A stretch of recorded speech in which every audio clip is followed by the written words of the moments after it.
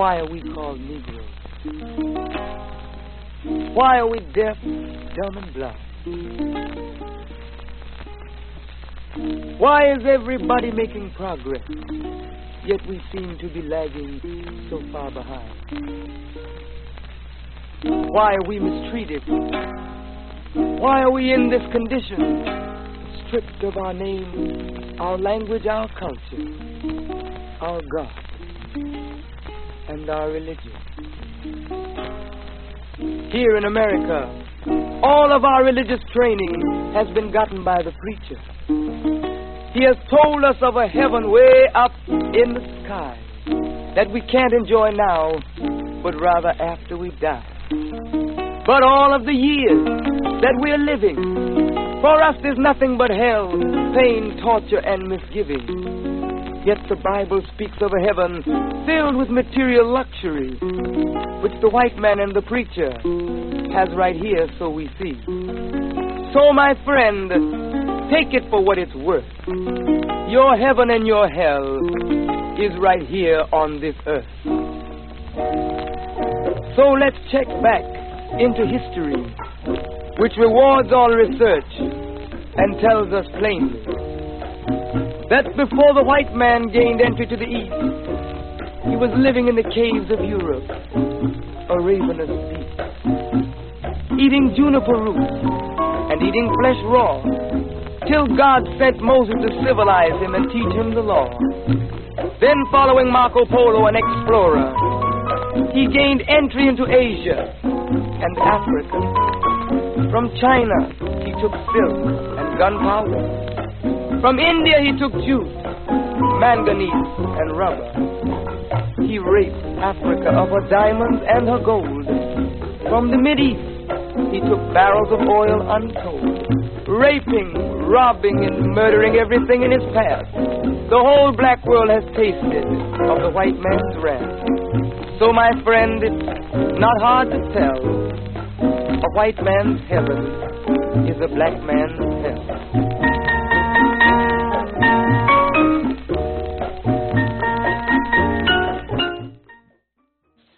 Yes, we are back. Welcome, everyone.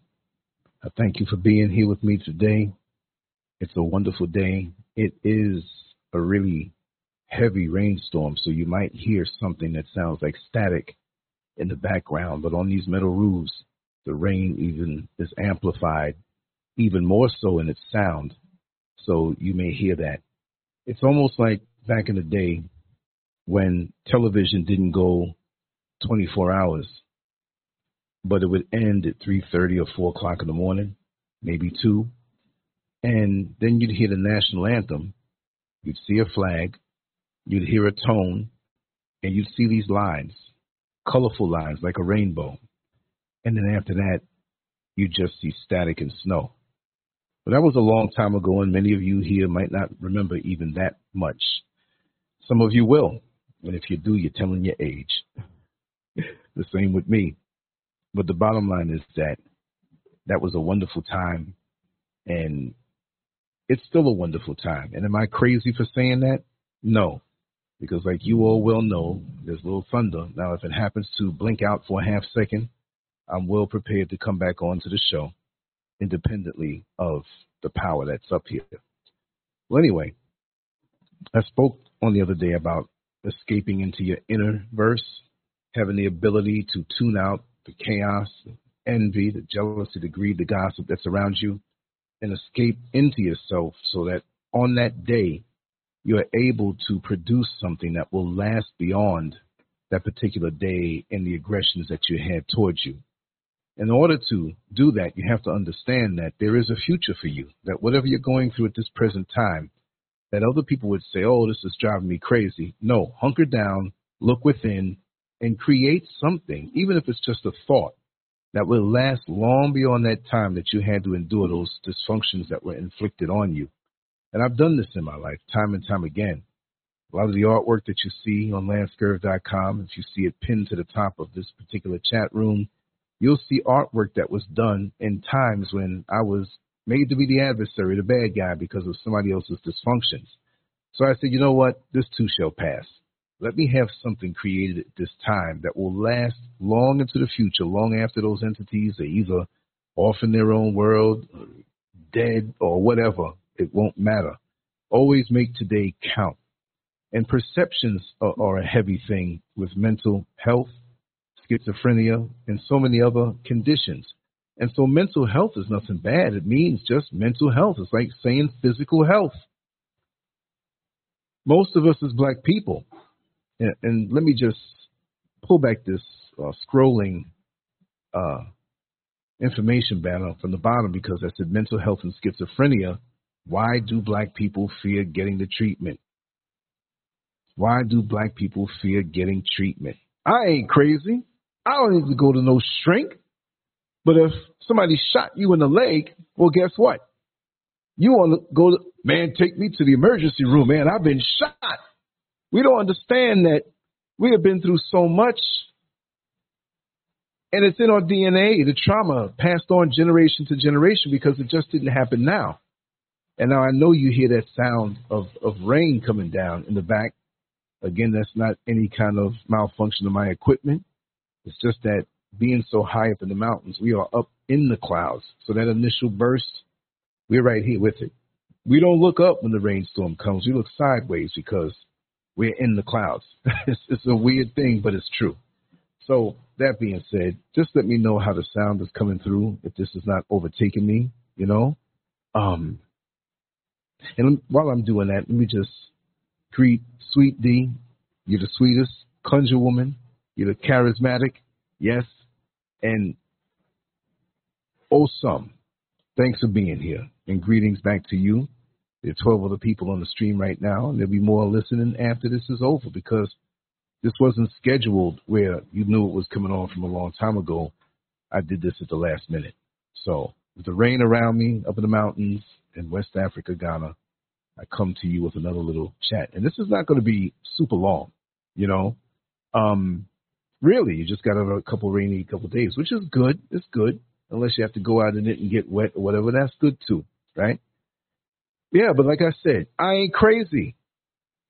That's the first response that we have. But then if our car has a malfunction, or a vehicle, or a truck, or SUV, whatever it may be, man, I got to take this vehicle to the shop, man, because something wrong with it.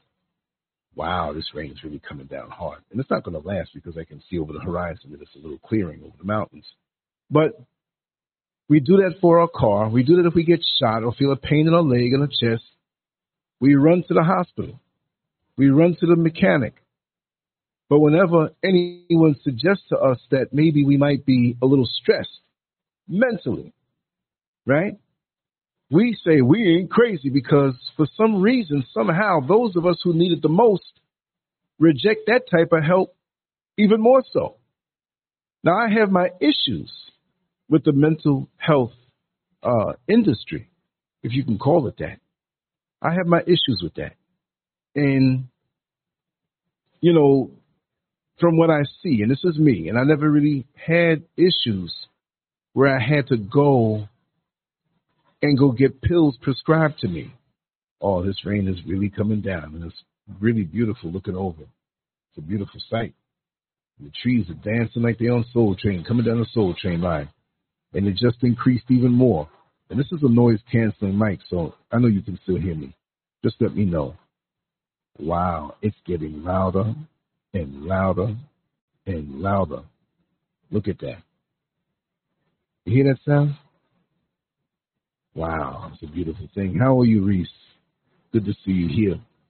I'm not going to stop. I'm going to keep on going, because I know you can hear my voice, because I'm the closest one to this mic, but I know you hear it in the background. And that's kind of cozy for this show. And remember, this is not going to be a 3-hour show. I'm going to get right to the point, and I will be back later on, most definitely. But it's nice to be home on a Sunday. No reason to go out. But want to, I can. And it's just nice. So, I'm going to read off something really quick. And let me find it, just to set the tone. And this is from Mental Health America. And it's mhanational.org. So this is basically a mainstream type website that deals with everyone, but it's specifically speaking on American Africans right now. So it says, Black and African American communities and mental health, right? I have some funny anecdotes also. But here it is. Overall, mental health conditions occur in Black and African American people in America at about the same or less frequency than in white Americans. The same or less. The same or less. So at worst, it's the same. But at best, or usually, it's less. Okay? Now, I don't know if they made this statement to say in proportion, right? Percentage, or just less, because in America, we're less in numbers, so it should always be less. So I'm assuming that this means proportionately, which is really a victory and a shock, because after what we've been through, it really should be more what we have to endure. We are a strong people overall and had to endure so much, but there are some scratches and dents and malfunctions that happen with us because we've had to deal with so much. That was me talking. Let me just continue. However, the historical Black and African American experience in America has and continues to be characterized by trauma and violence more often than for their white counterparts, and impacts emotional and mental health of both youth and adults. Historical dehumanization, oppression, and violence against Black and African American people has evolved into present-day racism, structural, institutional, and individual, and cultivates a uniquely mistrustful and less affluent community experience, characterized by a myriad of disparities, including inadequate access to and delivery of care in the health system. And I will add on, in the health system overall. Okay? We don't use, this is me talking now, that's not the article. We don't usually have the jobs that have the benefits that will allow us to easily go in with a card and a inexpensive copay, right? Lots of times, because we may not have as much money because we just have it like that, where we may not have a job or a low-paying job, so we don't have the disposable income, which is very important, to go in with no health coverage and pay the full price for health coverage. So we go on limping along, not taking care of things because of our financial situation. When you got that severe pain in your ankle and the rent's due next week, well, guess what wins?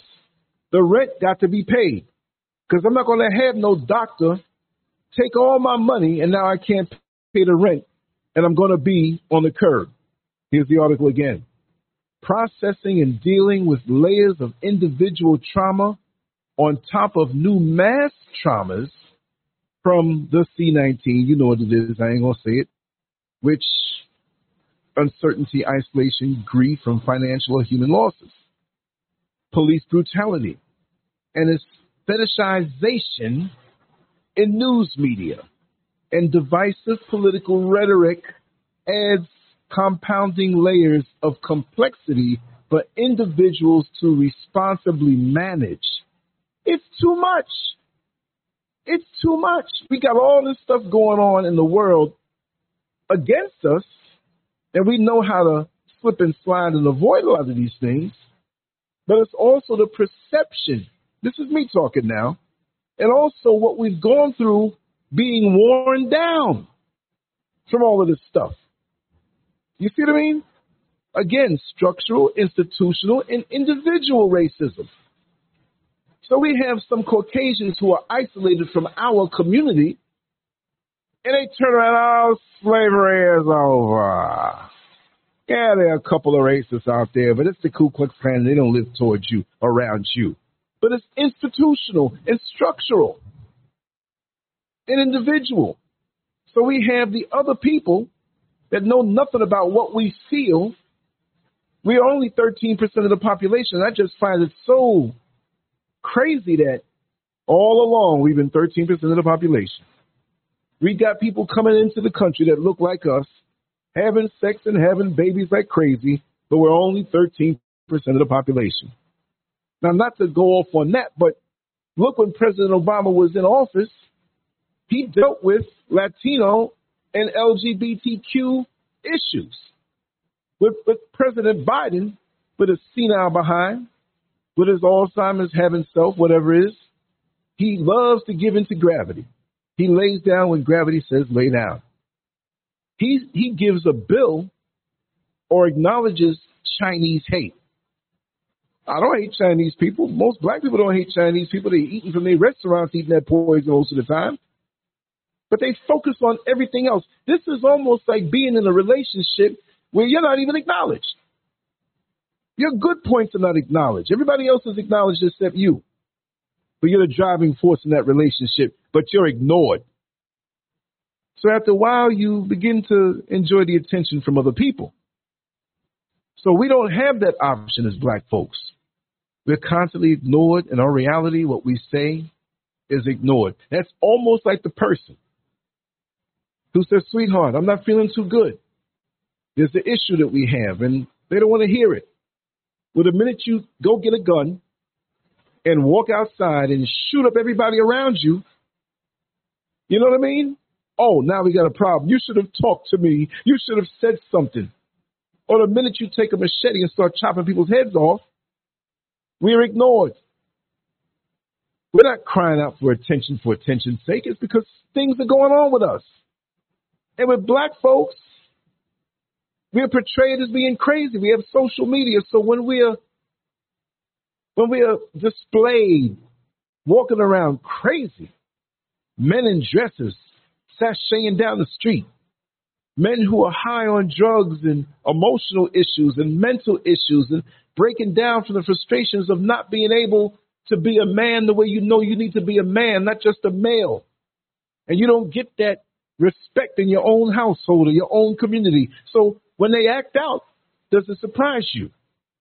You see what I mean? These external things can help to bring on mental health issues as you struggle with these things. Here it is.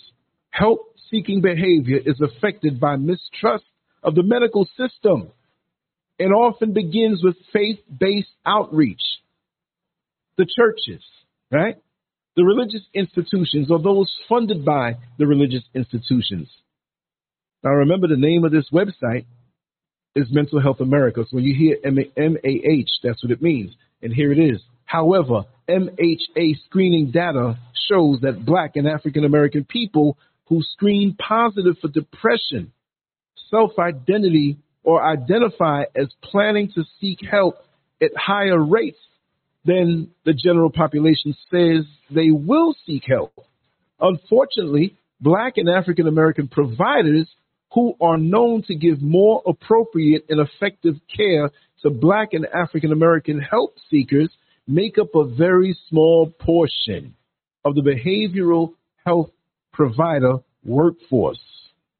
Because of these factors and more, black and African American people are more likely to experience chronic and persistent rather than episodic mental health conditions.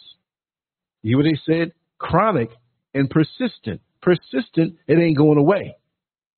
Yet, hope for recovery should remain as light is shed on these issues, and the general public holds accountable policymakers and health systems to evolve better systems which eliminate inequities in mental health services. Now, I know this article wasn't written yesterday. Might be 2 or 3 years old, so the numbers might be off a little bit. I'm going to read off some things, and I'm just going to kind of add on myself. Boy, the time is flying, and the rain is reducing a little bit, even though you can still hear it. It's okay. Demographics and societal issues. 13.4% of the U.S. population, or nearly 46 million people, identify themselves as black or African American, and another 2.7% identify as multiracial. Now, you can identify as any way you want to identify. I just want to stick this in. But if you're saying that you're not black, or I'm not African, you can say that. You got men who wear dresses who say they're not a man or a male. You can say that, but that's not necessarily the reality. I can say I'm Mickey Mouse. And in this world now, the way they identify, well, we have to address Lance Scurv as Mickey Mouse. So we're already setting ourselves up for even more mental health issues by embracing this foolishness. Okay? So we have black people who, I always say it, I'm not African, I'm FBA, Foundational Black American. No, I'm not Foundational Black American, I'm not African, I'm ADOS, American descendants of slavery. And then you have the other ones who say, I ain't black because I got these old Photoshop pictures of a couple of people who were Native American, but they had black kids, so it's mixed in. So I'm not either that. I'm indigenous, and I always been here. I don't know nothing about no Africa. Well, like I always say, the whole planet is Africa because it started there. So we got carvings in the Grand Canyon that are similar to in Africa. We got stuff in Mexico and South America. What does that say? We're people of the planet. And the others who get mad when we know what they know but don't want to say that they just got here a couple thousand years ago and have inserted themselves into the history books because they're the ones teaching it, they get mad and leave dumb comments on my videos and website. So you can call yourself what you want to call yourself, but on planet Africa, the landmass that your conqueror has carved up to say we have boundaries, because who made the carvings in the land of boundaries? Was it us? Was it all one Africa? Was it all one planet? Who came and conquered the native people there and sliced and diced the world up? So when you have these black folks who are calling themselves this and calling themselves that, at 13.4% of the population, we're making the fight easier for the enemy because we're dividing ourselves up. Yes, I know I went off topic, but I have to say that. So for those who say they're FBA or ADOS or indigenous or whatever you want to call yourself, go rob a bank. And what are they going to say? Give us a description. Oh, it was a 6'4" FBA man. It was a 6'4", 250-pound ADOS man. No. Black male. Black female. This is what your enemy identifies you as. And you don't have to go by what your enemy, but you have to be aware of this stuff. But we now, when they throw out different categories because of their agents that are paid well on social media as social media influencers, because you don't watch TV no more. You watch that phone, that smartphone, you all up in the internet, clicking on buttons and anything that can aid you in your desire to not be who you are. You roll with it, especially when you have other people in the comment section that are doing the rah, rah, rah with you. Yeah, we ain't black. Yeah, and you have delusional people who have their mental health issues that get in there and want to divide and conquer. What help does it go for you? Let me just say something else. I was just watching a video a little while ago, and it was about World War III. But World War III has already begun. The positioning is there. So wherever you are, you better stay there and be ready for the next couple of years to just stay there, right? Now, this wasn't about the doom and gloom of war and nuclear war. Nuclear war will happen. And they were speaking about the dynamics of that. And there are things that, and I'm going to put that video in this community section here if you want to see it. And it was really halfway through where it really began to hit me, right? And what was it? Look, where I am is probably one of the safest places in the world to be. Most of Africa will be that because we have the resources. But the other places in the world that will get sliced and diced because of nuclear war, it's not just about nuclear war and bombs. I don't want to get too deep into this, but they basically said how America has the strongest military, but China has more people. Russia has dated military armament, but they're not against war crimes. Like they say when they shot up and killed Ukrainian citizens, which is a no-no, meaning that they're not against being dirty. Now, all of this stuff is in there, right? I just want to say this. What kind of world are we going to be in when this war is over. Which it ain't going to be something that happens and, there'll be no flights, no nothing, nowhere, right? So we're going to be where we are. Who knows what else is going to happen? But after the war, whoever loses and what alliances are there, because you can take a China, you can take a Russia, and they'll tell their allies, like, listen, if you want to keep getting this stuff from us, you better be on our side, the smaller countries. So we're going to have to make decisions. But the biggest thing for me was, if China wins, when America defends them taking back Taiwan, leave them people's business alone. This thing with Palestine and Israel and whatever, and you're giving out, leave them people's business alone. Because at the end of the day, if someone who is on the other side of being an American ally wins, America is going to get carved up. That's something I didn't realize. Well, Russia will take and this guy suggested things, but it was in a very intelligent manner, and it was frightening. How China will probably take the northwest part of America. Mexico will take probably the original states in that area, which they didn't have states, but they're going to. So I'm like, whoa, we don't think about the future lots of times.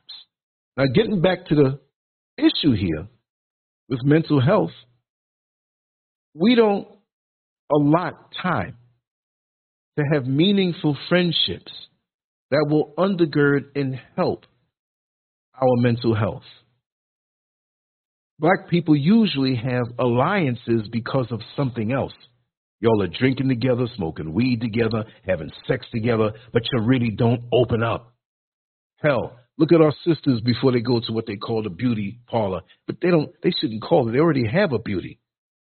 White women don't call it that. They say hair salon. But you'll have some of our sisters, and we know a lot of them who do that, who still go there. What do? Well, my hair looking real bad. I think I'm going to do my hair before I go to the... What you mean? What you mean? You're going to do your hair before you go to the beauty parlor? You go into a church where every damn person that you have know that's probably either trying to get money out of you or lusting after you or gossiping on you. Oh, brother this and sister this and brother this and sister this. But when you have a problem, can you go to that brother and sister? What's the first response out your mouth? I ain't telling them people my business. Well, I thought they were brother this and sister this. So we got to get rid of these fake-ass relationships that we have. Let's be real for what it really is.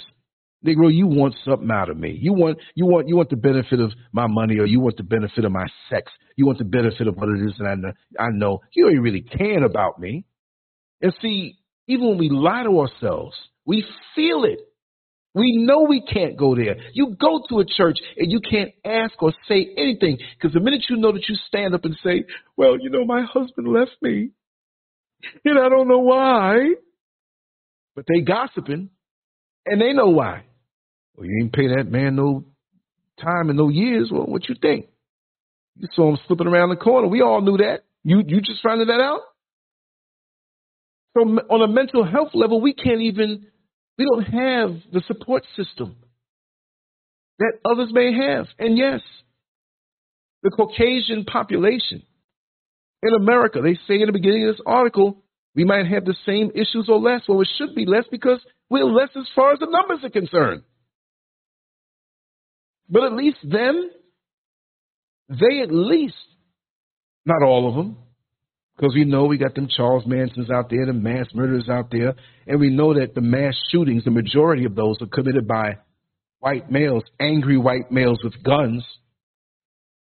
But then when you look at the news at night, they always find the Pookie or Ray Ray who robbed a local liquor store and showcase that story, giving us the perception that we're the enemy, that we're the crooks, we're the thugs, we're the criminals. Let me keep on reading. According to the most recent census data available, 55% of all Black and African American people lived in the South. 18, and this is shifting numbers now. This is 2 or 3 years old. Those numbers are going to be off, but this still gives you a general idea. Right? 18% lived in the Midwest, and 17% in the Northwest, and 10% in the West. The Black immigrant population in the U.S. increased from 816,000 in 1980 and 4.2 million by 2016, which tells us when this article was written, probably in 2017 or 18, because you're not going to have the full data of 2016 in 2016. So we say 2017, but this is a general synopsis.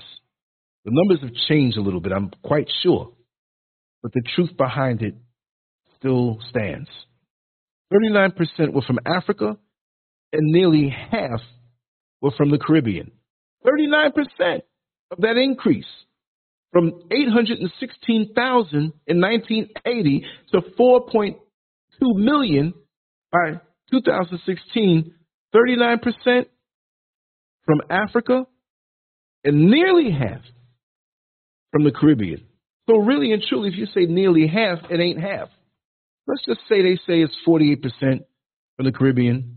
Well, they're close by. Where do you expect them to go? But when Africans come to America, and they said here in 2017 and 18, 39% for sure. So that's about 40%. When they trek their way all the way over from the motherland, they're more on a mission. They're more on a mission. Hence, you have places like Houston, Texas, where they have a high Nigerian population, as well as others. They have a strong community there. And from what I recently learned, that in Nigeria, many of the Nigerians who are there, they create their own businesses. Yes, you have the Indians who come there, and some of them are in the hospitality industry. Yes, you have some of the Lebanese in Nigeria who may open up a supermarket or two. But in Nigeria, unlike Ghana, they create their own businesses and run their own country and economic system.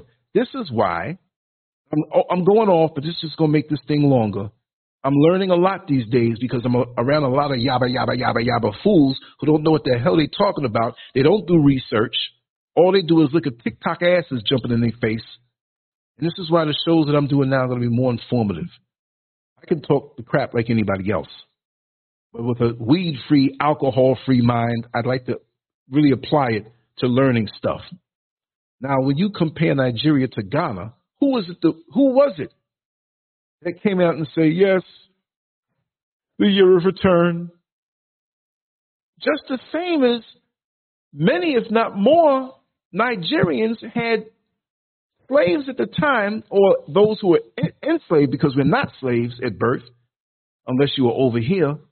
They had more of a reason to say, hey, let's have the year of return.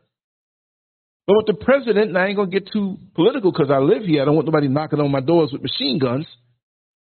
They had to find a way in a cash-strapped nation called Ghana to bring in more revenue without taking more loans from the IMF or anywhere else where they were already struggling to pay back, hence the poor economy.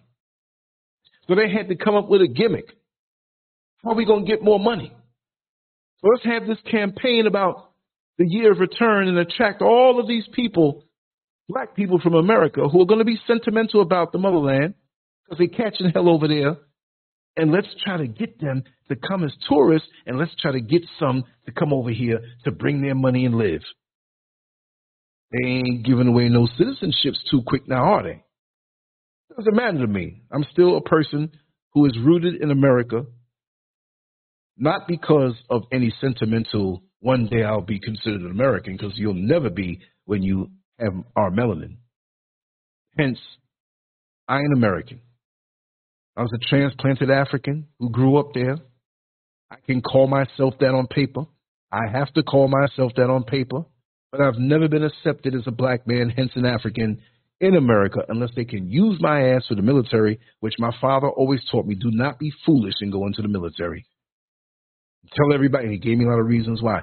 I don't knock those who went, but I know a lot who came back and they didn't get a fair deal when they came back, and they're learning the hard way and had to wake up. I would hear peers, I am going to defend my country. You better defend your people, defend yourself. Well, go ahead, fool. When you come back, talk to me, let me know how it's working out, right? But Nigeria didn't have to do that because their economy is not strapped. Their economy today, right now, is growing. I'll admit, if I knew that, I probably would have Nigeria sent them over here. And you have some who, for whatever reason, maybe struggling there and saying it's tough over there. And there's a lot of politics over there that I don't understand, so I won't talk about it, but there's so much wealth there. But I will be dealing. I'll be talking to people. I'm already talking to people on the ground and learning how it is over there. And there's a lot of propaganda put out against Nigeria. Oh, don't go over there. They got the scammers. They're going to see you American and put a knife to your head and kidnap you. And there's people over there living good, other races. All depends how you hang. Wherever you are listening to this right now, in America, you know where the red light district is. You know where they sell the drugs. You know where a lot of crime is going on. Do you find yourself over there? No. Do you go to the ATMs that are in the rough parts of the town? No. You go where it's safe. You know where not to go. And that stands for anywhere in the world. So let me get back on point. I just kind of got a little enthusiastic because you know I talk a lot. The black immigrant population, okay, that was the one before. Overall, 24% of black and African-American people have a bachelor's degree or higher as of 2017. Let me say that again. I didn't know that. Overall, 24% of black and African-American people have a bachelor's degree or higher as of 2017. So that means that this was 2018, but I see something else that makes me think that this article was written in 2019. Here's the next one. Right? I didn't know 24% of us had that. They make it seem like we don't even have high school diplomas and we're stupid. Right? But because of the institutionalized and systemic racism, we ain't going to get jobs that even, we have to have that, a bachelor's degree, and we still getting the high school dropout treatment. No knock on high school dropouts. Some of us had to work and had situations and stuff. More power to you. More than 1 in 5 black and African American people in the U.S. lived in poverty as of 2018. More than 1 in 5. They didn't say 2, but more than 1 in 5. Let's just take a gamble and say, really, it's probably 1.5, but you can't split a person up. That's a huge number. You know why? Because if you take 1.5 and multiply it by 3, you get 4.5, which is almost 5. So really what they're saying is 1 in 3. It's closer to 1 in 3. Women are heads of household in roughly 30% of black and African American homes compared to 9% of white homes. That's a problem. That's too much. There's too much on your head. I'm going to say, I'm not knocking my sisters, but who else has to say it while they're in pain? This statement, I'm a strong black woman. I'm a strong black woman. And yes, you're the mother of all civilization. We know that. But are you saying this because you're hurting a little bit? And it hurts to have to be strong in the absence of a man, where that is the way it was made. A lot of modern women will not like that. Modern women meaning the ones who they say, like on the internet, it was coined on the internet, I believe.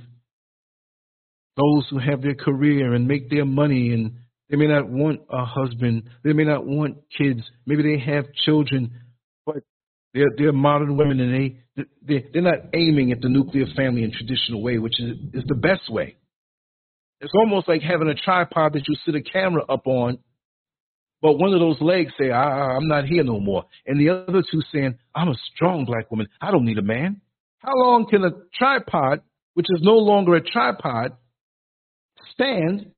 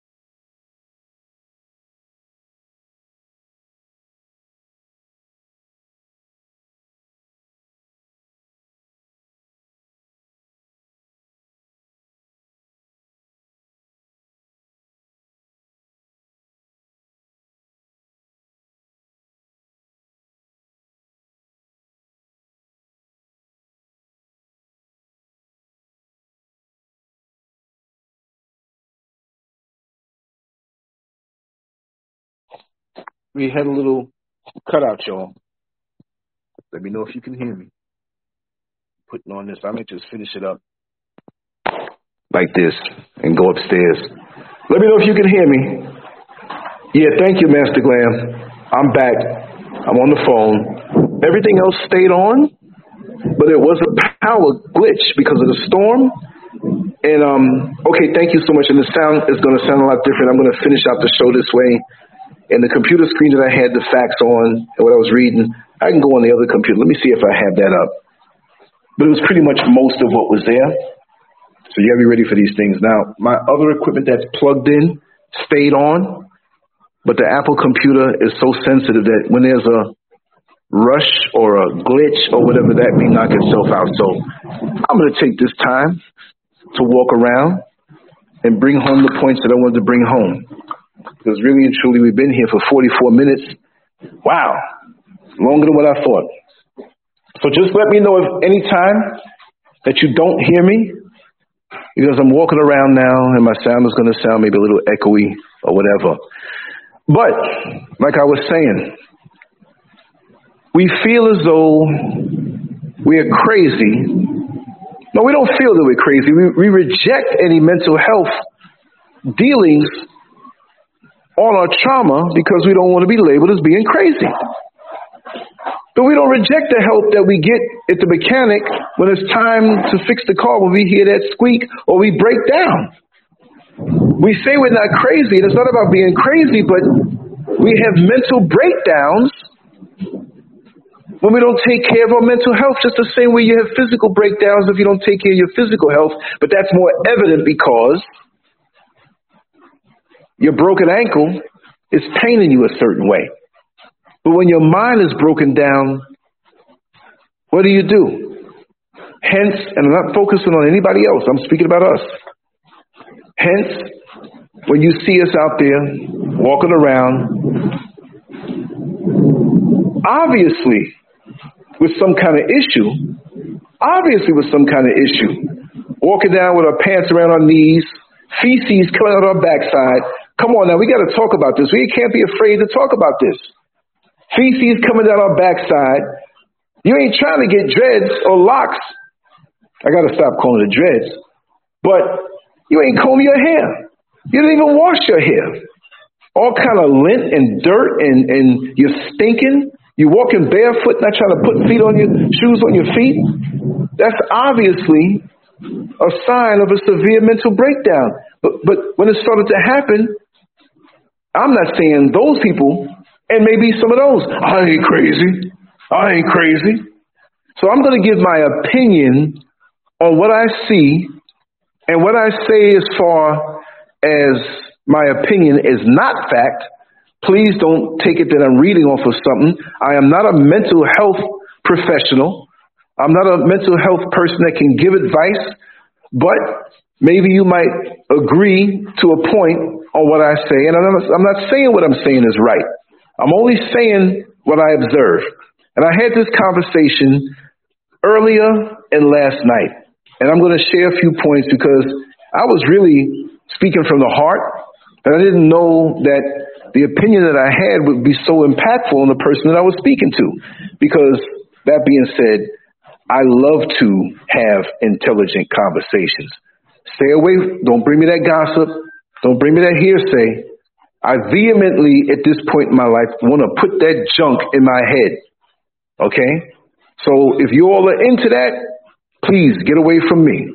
And if I know you into that, I'm going to tell you, get the F-U-C-K away from me. I'm known for that, and I'm going to continue to be known for that because what goes in my mind is important at this particular time because they say this thing called social media influencer. I don't feel I'm some influencer. I never elected myself to be that guy. It just evolved into this because I'm an artist who loves to coop up in the corner for hours at a time and play my music and draw. I like to sometimes write things and write articles. I like to do that. But I never said I was going to be that guy. I am an influencer, and when I step into the room, you must bow down. Because in actuality, most of you all here who I know in the chat room, you've influenced me greatly, and I've learned so much from you. So we influence each other. We use this medium to influence each other. But as far as my opinion As a non-professional in mental health is concerned, I'll tell you this. To me,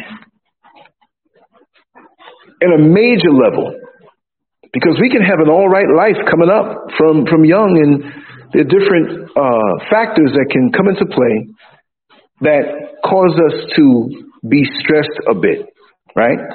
So even if you could have the perfect childhood, it doesn't mean that things can't happen later on. So what I'm saying to you now is not written in stone. But what I will say to you is that there had to be some kind of trauma in most cases of mental illness. See, the trauma experience, and again, this is my opinion. I want to hear your opinion now and later on, and more so really in the comments section after this show is over, so we can chop it up and continue to do so. And I don't mind you saying that I'm wrong, but I'm still going to explain myself thoroughly. Again, I'm not a professional. But I feel that there has to be a modicum of trauma. And that word is heavy. Like, we've all been through some kind of trauma. And I know that word is really heavy, but it can be from extremely mild to where we don't even realize we experience trauma, mostly in childhood. Let's put it there. To the major situations that have traumatized us, right? So mild trauma, where we can say, oh, we had a pretty good childhood. Really good childhood. I love my childhood. To a person who said that they were maybe gang raped and repeatedly. Now, this is not any situation that I'm speaking on that anybody has shared with me. Now, mind you, many of those in the chat room or those who may not be here have shared a lot of their personal life with me. And anytime I say something that may be similar to what you've experienced, it's not me putting your business out there, because I don't do that. I refuse to do that. But I know a lot of what many of you have gone through, and I'm pretty transparent with my own sugar honey iced tea. You all know the traumas I've been through, too, like it's a place. Yeah, it is a place, all right. In my life, you know that I've always yearned for the relationship with my brother who's 11 years older than me, but he was always on drugs. People can say, well, he was a half-brother. That doesn't mean that he's not my brother, right? I've always yearned for that and have been taken advantage because of that milder trauma and yearning with males in my life that I felt a brotherhood to, and they sensed that.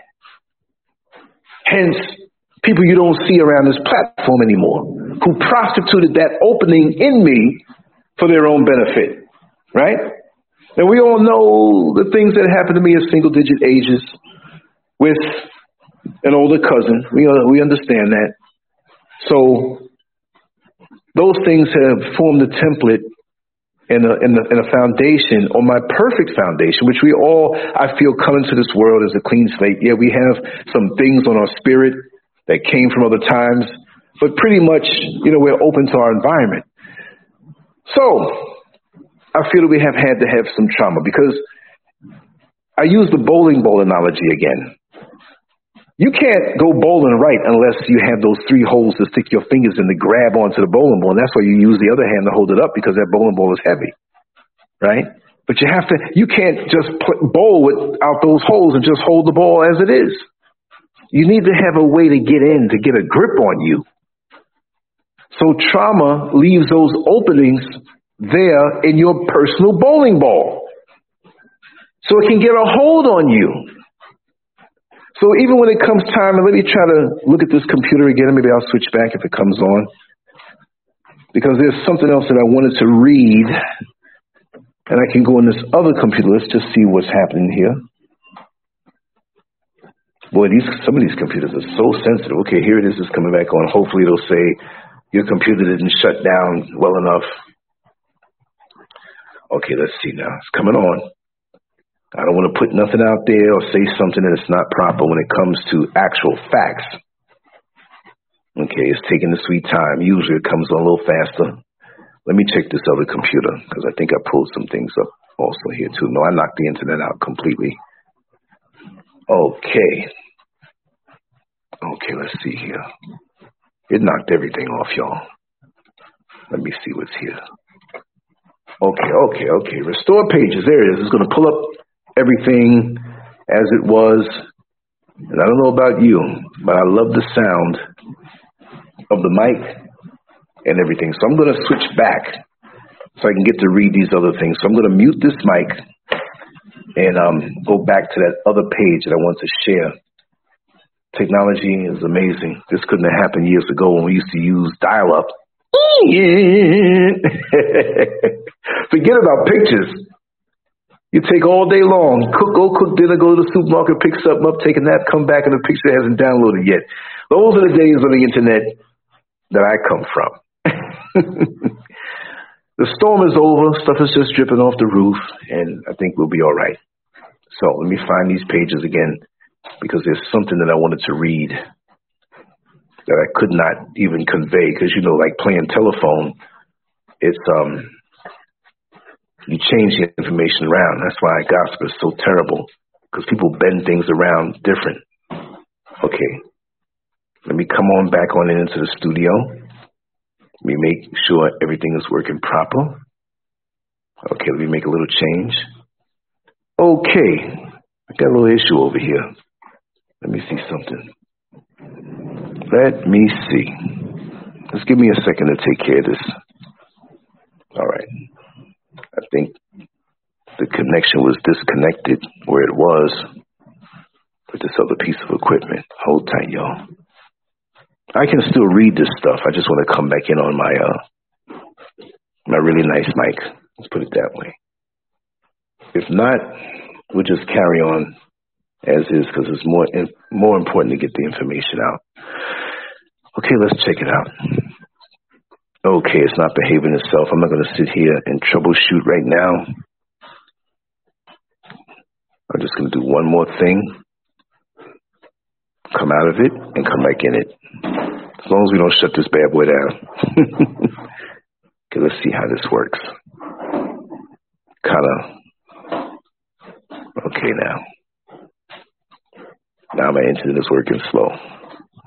Bear with me for 90 more seconds. I'm checking out the chat room now. Yeah, look at that. Mass shooters all had psych drugs in their system because they give it out so much of it. Okay, let's check my settings again, my audio. Let's make sure. No. For some reason, it's not connecting that way. So we're going to stay this way, right? Let me know if you can still hear me, because I'm going to mute one aspect of this so there's no feedback. All right. Let me know if you can still hear me, fam. I haven't changed anything on it. I'm going to enter into the studio and see. Uh-oh, we got an echo.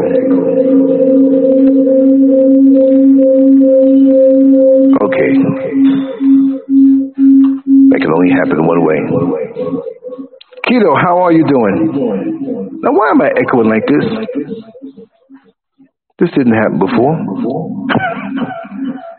Play the Twilight Zone music, y'all.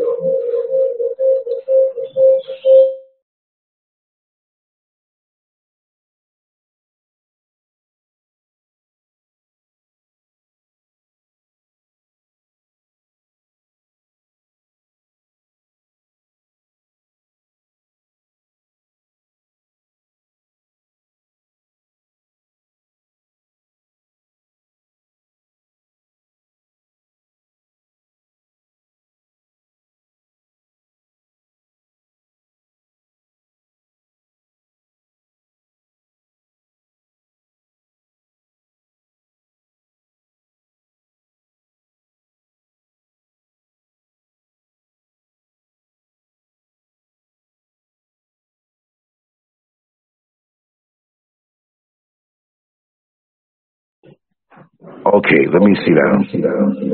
But the echo came back.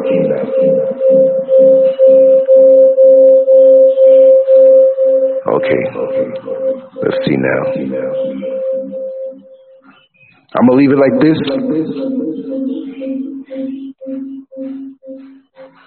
Dr. Tracy Bond, how are you? I'm hearing the echo on this side. I'm going to stay here for a while. But can you hear me with the echo?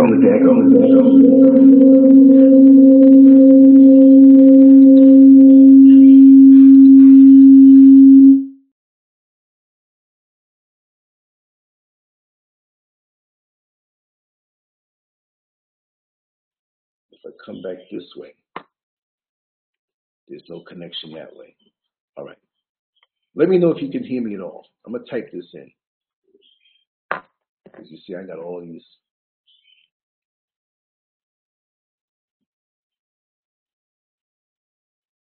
Okay, let me know if you can hear me. Okay, let me see. Okay, good. I'm going to leave it like this. I'm not even going to touch the phone. I'm back onto my original microphone. It should sound different than the phone. The echo's gone. Good. Thank you, sweetie. So that means you can hear me. Because I got so much stuff rigged up. I'm going to leave it like this. But I will jump back on the phone if we have a glitch. Because this computer is very sensitive, right? I'm just going to take a sip right now. I'm glad I'm back. I can read off some things I need to read off. Taking a sip, y'all.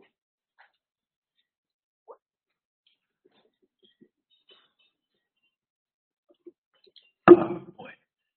It's good to be back. Yeah, I was sounding like Dr. Oz, right? Not Dr. Oz. The Wizard of Oz. If you see my little setup, I'm like that old dude pulling levers and got my little gadgets and stuff. People think, as a joke before I get back into it, it's funny. When folks saw that I came to the motherland, they already understood that there's a possibility that I might come back out here to live. I didn't say anything yet. The few close to me, I did. But I had a lot of guys from out here in the motherland. Brother Lance Curve, I love what you do. I want to know if you need accountants. I want to know if you need somebody to look over your numbers. Because I know when you build a big, complex Scurv media, I'm like, listen, I'm just a dude with a desk and a couple of computers, y'all. I don't have it like that. But that's perception is everything. And why I use that story is because when Indigo King mentioned the Wizard of Oz, when they finally discovered that he wasn't this big, powerful whatever, that he was an older guy behind some curtains pulling levers, and it changed his voice and made him seem more powerful, that that's what it was. So I'm not saying or understating myself. We're all powerful, and I know that, but don't get it twisted. It's not some 40-story office building employing people. But it's nice to know you have that impact. I'm not trying to act like that. Yes, Dr. Tracy Pond. She says, all is well. How are you? I'm aligned with your messages, all your messages. God bless you. And your broadcasting challenges are not coincidental. Keep going. I'll keep praying. Thank you so much.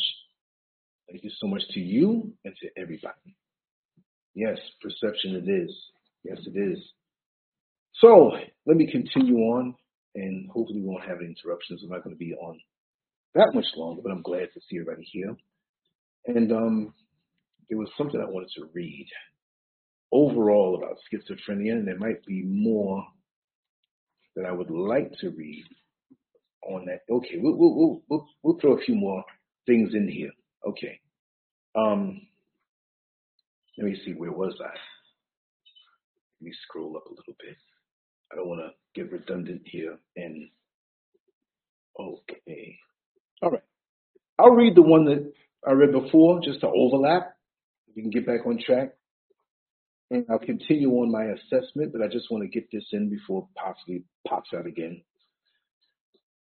I read this already, this one. We'll go right to the next one. Historical adversity, which includes slavery, sharecropping, and race-based exclusion from health, educational, social, and economic resources, translates into socioeconomic disparities experienced by Black and African American people today. Socioeconomic status, in turn, is linked to mental health. People who are impoverished, homeless, incarcerated, or have substance use problems are at higher risk for poor mental health. Which means, to me, and don't tell me, don't say the word black, we're not black, we're not. Listen, when and if they give out reparations, And they have a box on it that says, before you get this money, you got to check that box that identifies you as black. All these jokers are, man, they're going to check it 50 times with a pencil, with pen and ink, with an eyebrow pencil. They're going to make sure that box is blackened in. They may take nail polish also and dump it in there because they're going to get that money. So stop. You know what I mean? That's just verbal shorthand.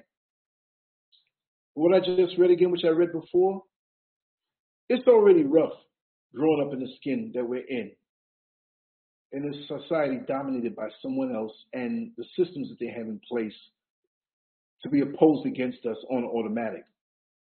And then we got to turn around and deal with no money, homelessness, incarceration, substance abuse.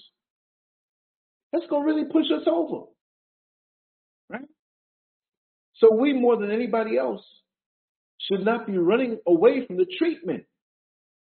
And that's not even to mention the dysfunctional homes where we have mentally ill people who share the same DNA and pass on the dysfunctional behavior to the children.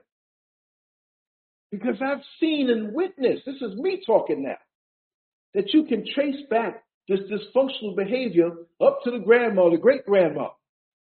And it spreads out. And you're taught not to face it. So now we have these things out in the world and externally.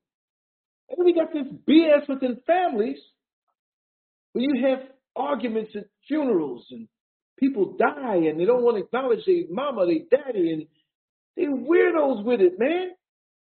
I hate to put it down and say you weirdos, but these people are brilliant. They're smart. They're not in any stage of retardation. They can turn around to the world and give a lecture and be so convincing and sweet and nice. But people don't know what's under the surface, what's hiding below the surface. And we hold on to our dysfunctions and we hold on to the trauma that has never been dealt with. And like I say, I ain't crazy. Yes, you are. If you hold on to trauma and don't deal with it, excuse my French, that's like you shitting in your pants and walking around all day talking about, ooh, something stink around here. Must be one of y'all. And that's what traumatized people do, in my opinion. They blame you for their trauma and the dysfunctional behavior that comes out of their trauma. So normalcy for them is something abnormal for you, but you better accept their normalcy, and that is abnormal. That's my opinion, and I got more of my opinions coming. Here's the next point. Despite progress made over the years, racism continues to have an impact on the mental health of Black and African American people. Negative stereotypes and attitudes of rejection have decreased, but continue to occur with measurable adverse consequences. Historical and contemporary instances of negative treatment have led to a mistrust of authorities. But why wouldn't Tuskegee experiment? And God knows who knows what else. Many of whom are not seen as having the best interests of Black and African Americans in mind. Of course. Why don't us go to the doctor, the regular doctor, a white man in a white jacket, stethoscope, and we scared. Because we're looking at somebody who resembles a person who has not treated us right in a system that is not stacked. It's stacked against us. Right? But they don't have to worry about that. See, when you're walking around in the supermarket and you had a good meal at home, you can shop sensibly. You push your cart down, I think I'll get this brand of cheese, or I think I'll get this type of chicken. And no, we'll cook that in 3 days, but we'll get it now. And you good. You got a refrigerator, you got a home, you're full of food, you got money in your pocket, money on your debit card, money on your credit card, everything's good. You got a nice car outside to drive and bring it home to.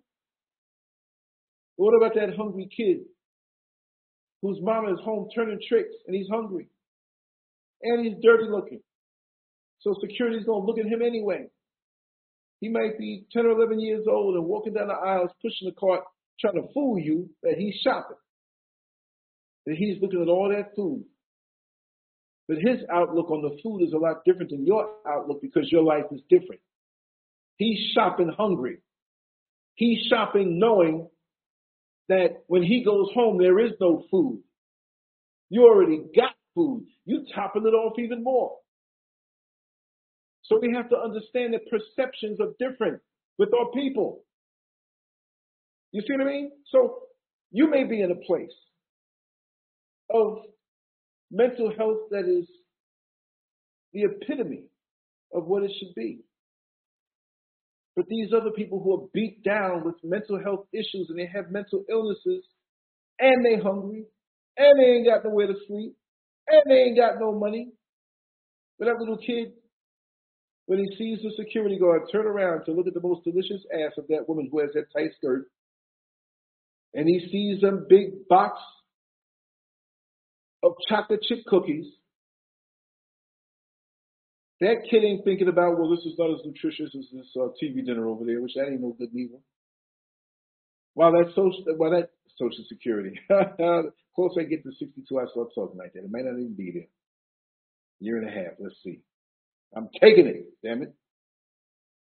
But while that security guard is occupied with the visual delights of that feminine form, that kid's gonna make a break for it. He snatches about 3 of them things. One drops to the ground, and he runs out the door. Knocks the old lady down, but he's hungry. He doesn't go too far because he want to bring them chocolate chip cookies home because he got 2 or 3 other brothers that he don't care about. Every man for himself, which it shouldn't be that way. But it's easier when you have a mental illness or you're mentally stressed before the illness. This is me talking now. To take on something else, to take on another trauma. You see? It's easier. Just like it's easier. When your bank account goes into overdraft, it's easier. When the next bill comes in to come extract out of your account, but it's already overdrawn. Well, now you're going to be overdrawn now even more so, and now incur.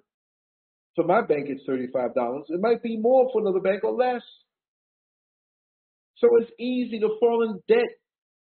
When you're in debt, it's easier to fall into a deeper abyss and bottomless pit of mental illness with something else that it can be diagnosed as when you already got one.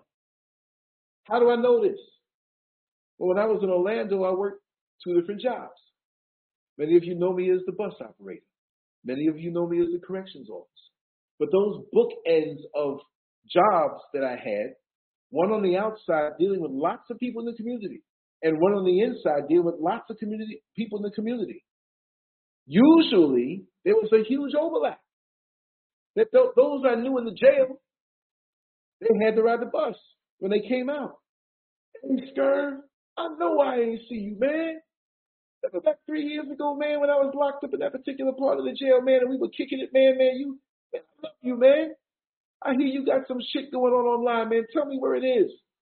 Say, man, I remember you. I forgot your nickname, but hey, man, you know I'm Ambrose, man. Man, you forgot about me. I said, man, I never forget faces. You got to understand. I know so many people, man. I think my gigabytes need to be.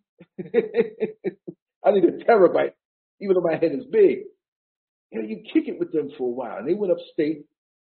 You know, they did their year in the case, and they did 2 or 3 years. They came back. But I got to know these people on a personal level. And that was part of my training in life. Yes, you have to go through to get the certificate for whatever area of expertise that you need to be in. You need to get that certificate to work in their system. I understand that. But all of us who are here, whether you have a certificate or a degree or you're lettered in some way, you have hands-on experience in life. I can't tell anyone here in this chat room who is an American African or black or whatever you want to call yourself, Caribbean American, whatever, melanated, the original people of the planet. I can't tell you anything about your experience. Now, yes, I probably could talk to you a little better and tell you, but I can't tell you what you've been through. You know what you've been through. And that's why we can have these conversations without having to go down the checklist. Well, for you to understand what Lance Gerb is saying, you have to understand. No, because I know we've been through the same similar situations. You see? So we can talk like that on site.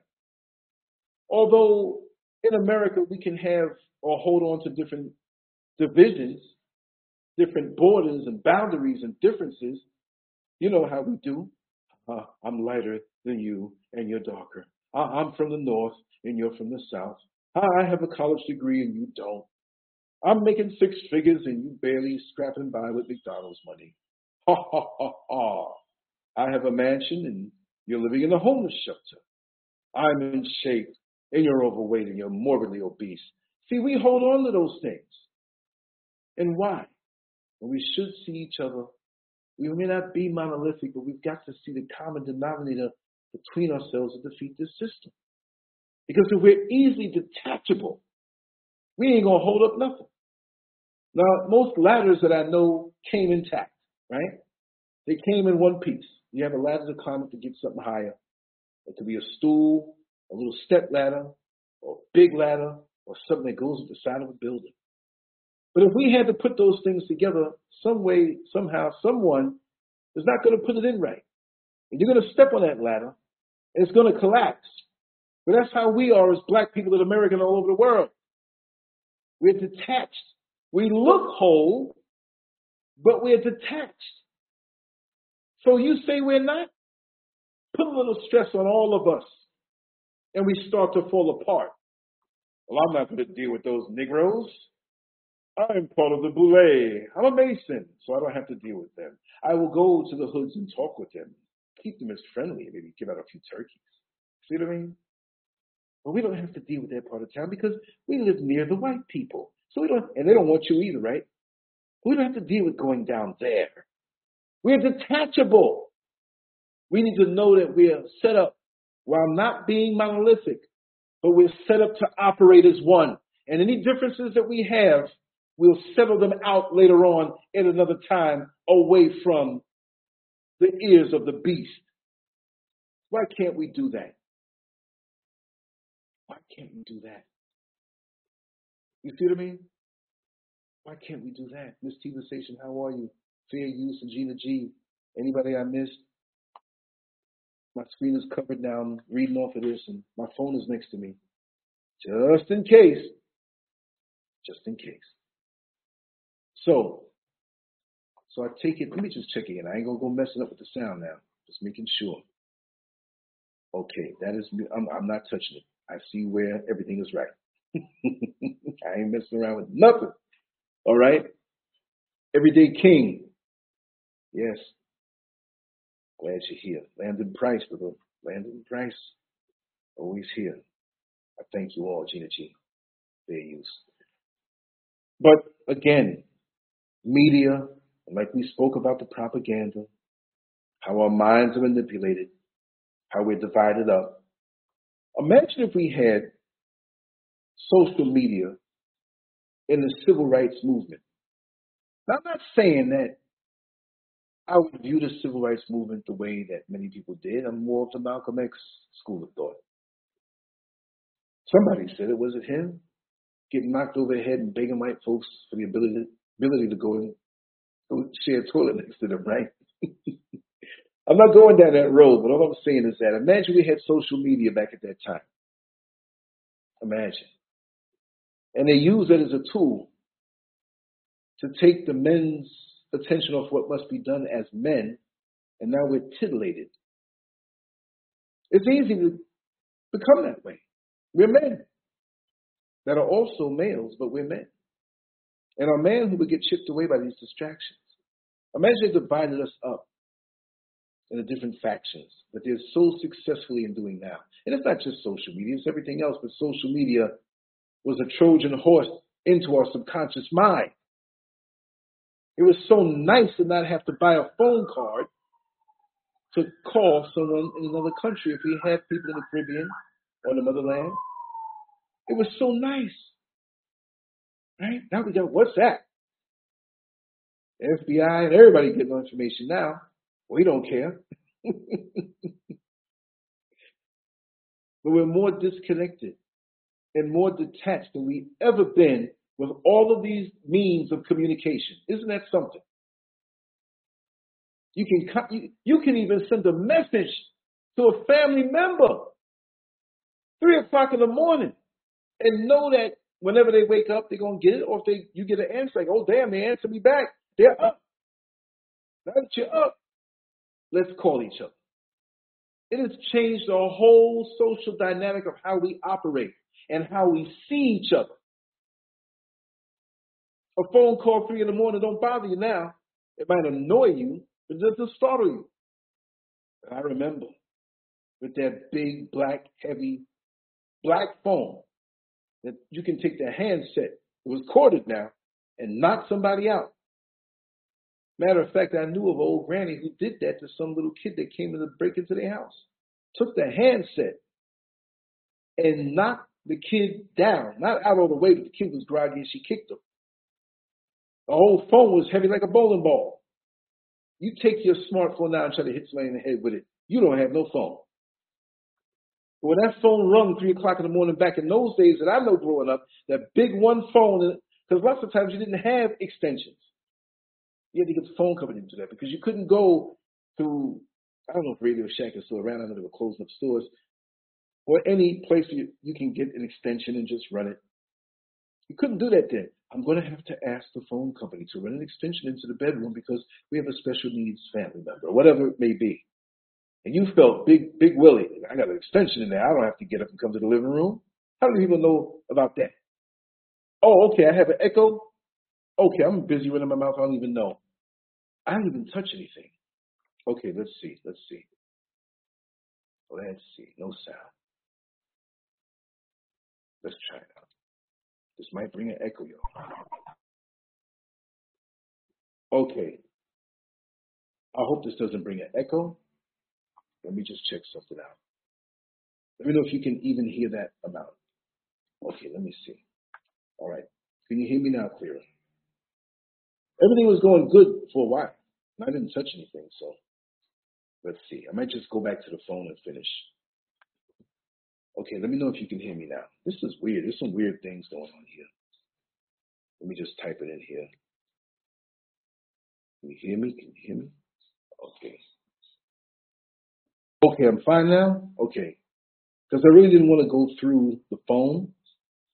I wanted to go through my equipment, which seems to be working okay.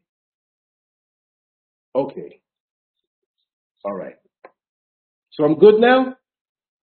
Let me know. Thank you, Sweet D. Miss T. Station, how are you hearing it? Let me know. So from this side, everything is on the up and up.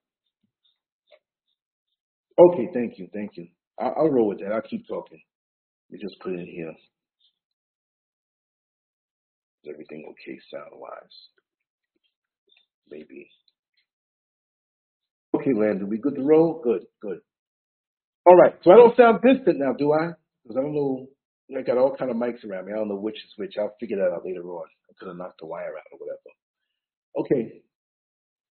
But like I was saying, we're not monolithic, but we have to move as one, as we have a common enemy and a common system that's going against us. And in us moving detached, this is my feeling, is that it's stressing us.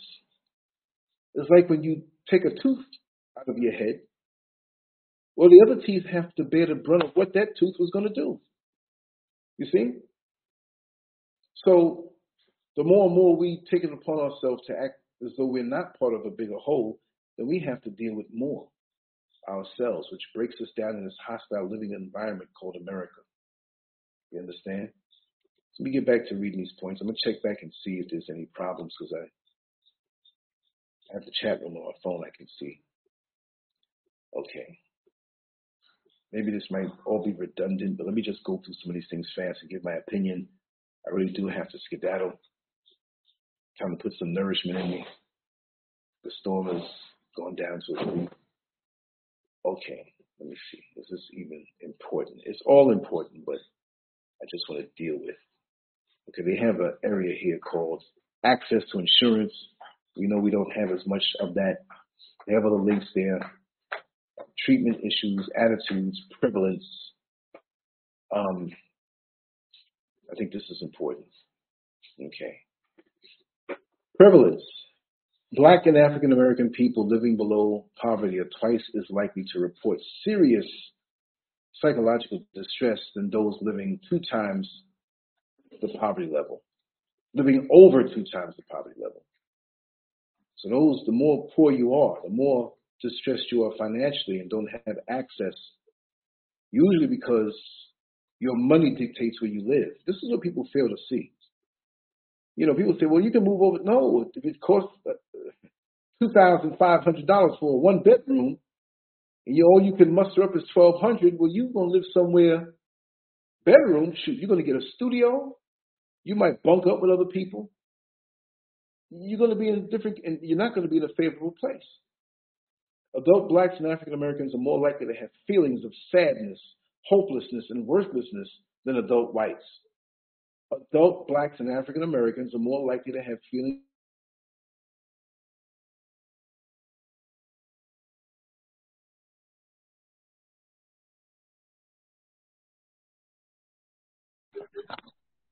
It's weird living up here in the mountains. Let me know again if you can hear me. The computer went out in the middle of me reading mid-sentence. But I'll put those links up, and I'll put them all up, full article on landscape.com, and I'll drop the link here in the description area below. Just let me know if you can hear me. This is really strange. This is real strange what's going on today. Let me make sure that everything is working all right with the sound. This is going to be, man, the minute I get going. This reminds me, I used to sneak over to that girl's house when I was younger. Father wake up and go to the kitchen. Oh, we got to stop. Let me know how the sound is, y'all. Because I feel that, let me know. Let me know. I'll give you a few seconds to type it in again. This is the final. I'm not changing nothing now, but I'm on my phone. The mic is opened, and everything seems to be okay. So again, yeah, it was getting good. You talking about my story with the father waking up? Okay, it's good. We're going to stick with the phone. It doesn't sound like my audio equipment, but for some reason, it's like the power and the power that comes into the house kind of dipped down a little weaker, and that's why that went out. But nothing else went out. That tells me a lot. So we're going to roll like that. Let me just visually look at something here. And let me go and recorrect something here while I'm here. Let me just do something here. Overall with the power here. Okay, that's not here. That's downstairs. I got to do that. All right. There's nothing there to touch. I think it's the whole area because there's certain, even though it's still only 341 across the other side of the mountain, there's some lights that I can still see. So I think this is the whole area. So it's not just here. That's cool. At least I know what it is. And I have enough power blocked up to do my work and my stuff on my laptop. Let me just cut my laptop off so I can maintain that battery. Even though I have a backup battery for that. Just bear with me. I'm going to cut this whole thing off. Let's cut it all off and save it. At least we got this far into it. So that's cool. It's shutting down. We'll save that because I have a lot of work to do on the computer today.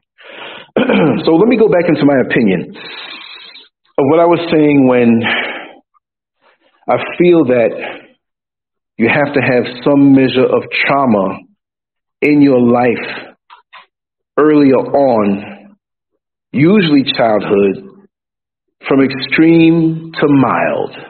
Could be being teased in school because maybe when you were younger, you had a little baby fat on you or something. Maybe you were skinny. Maybe you didn't have muscles and you were a man. Maybe you were tall and skinny. Maybe you had a deep voice that made fun of you. Maybe you grew hair on your face earlier as a young man. Maybe you grew hair on your face as a woman. We don't know. Women have hair on their face, right?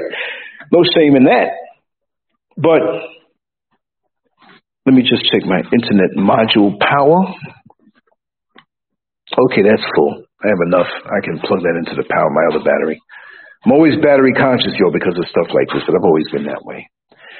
But yes, like I said before, the trauma that we had to go through, that we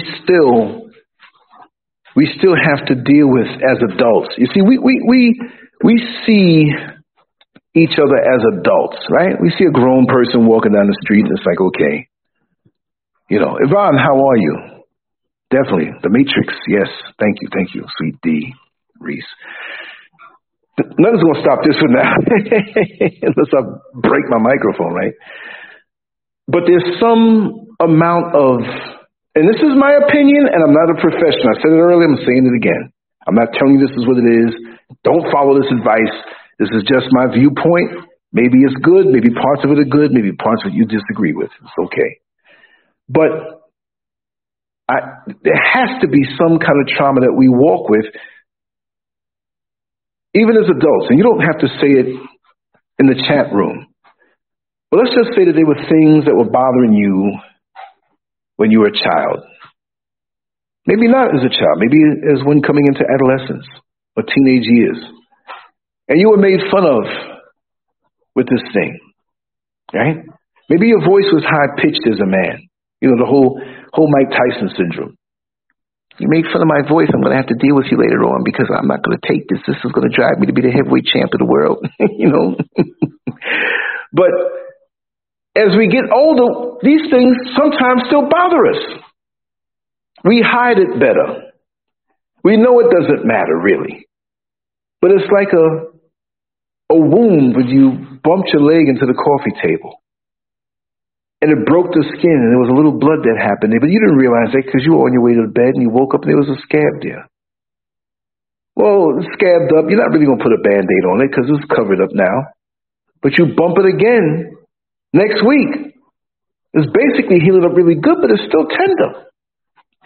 So these hang-ups that we have from, I'm not going to say hang-ups like it's something bad. But these little sore points in our personality and in our basic makeup are still there.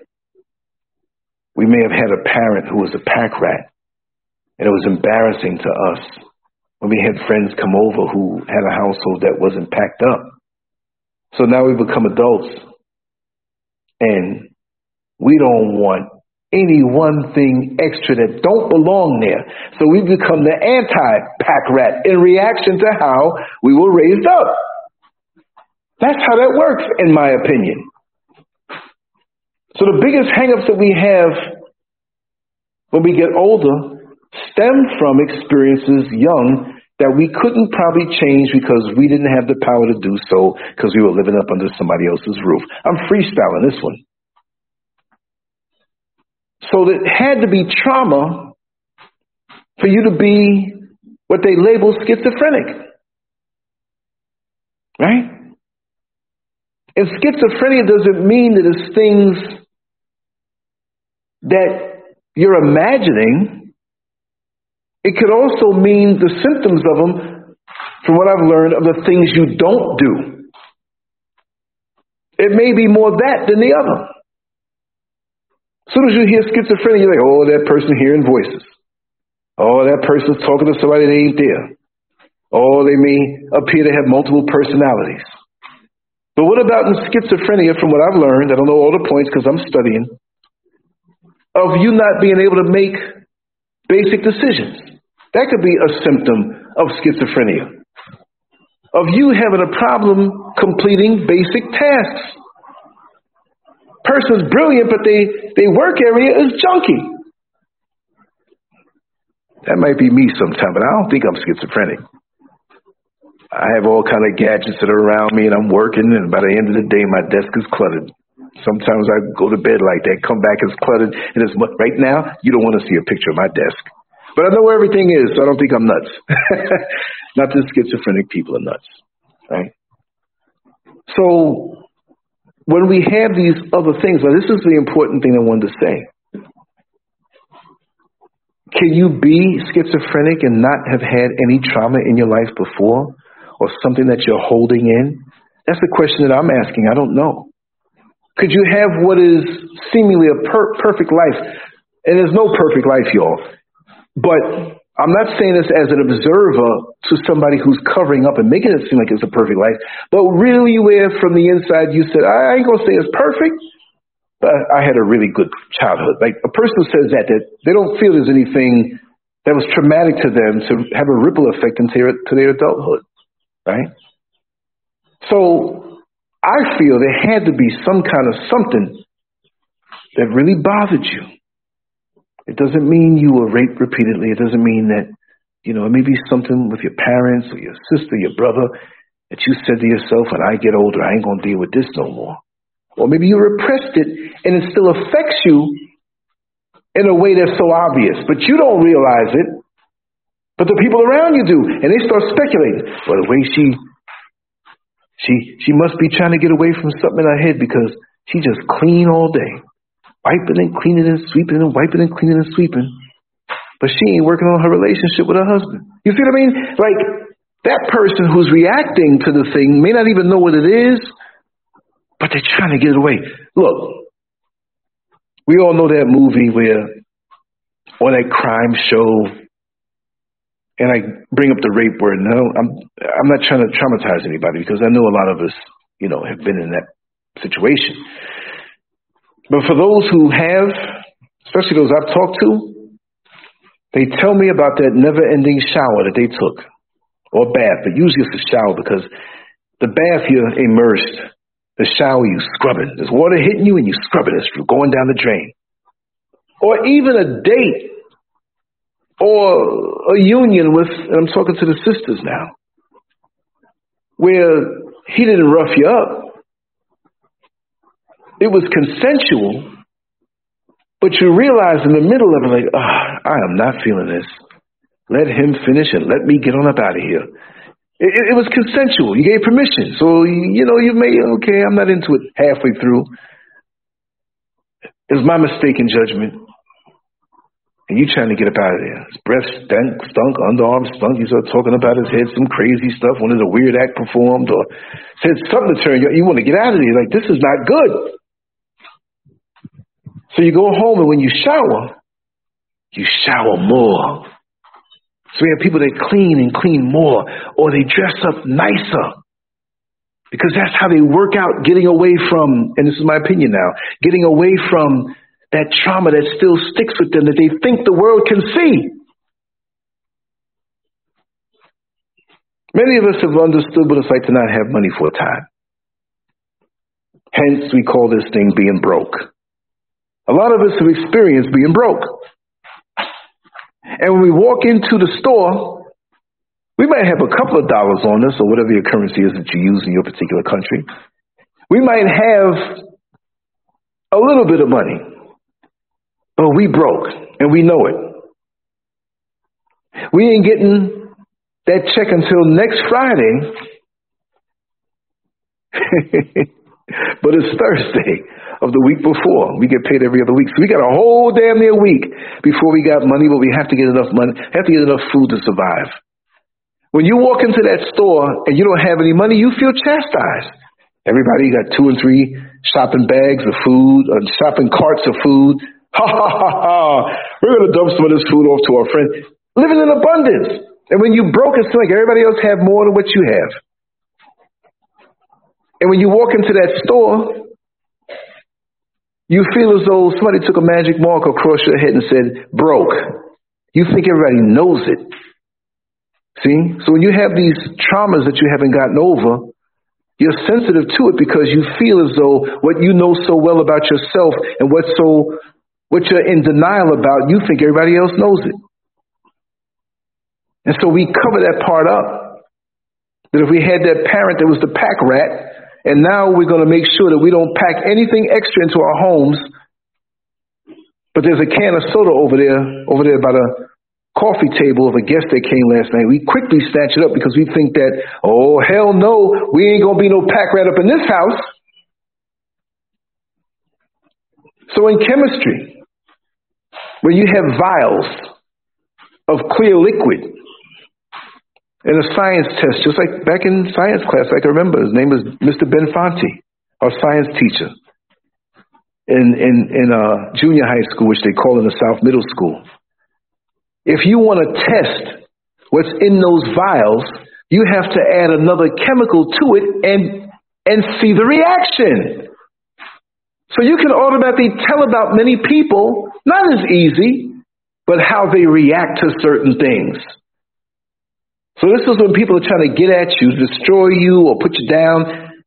They're evil. They'll say things at you to get a rise out of you and test your reaction. This is something that I know.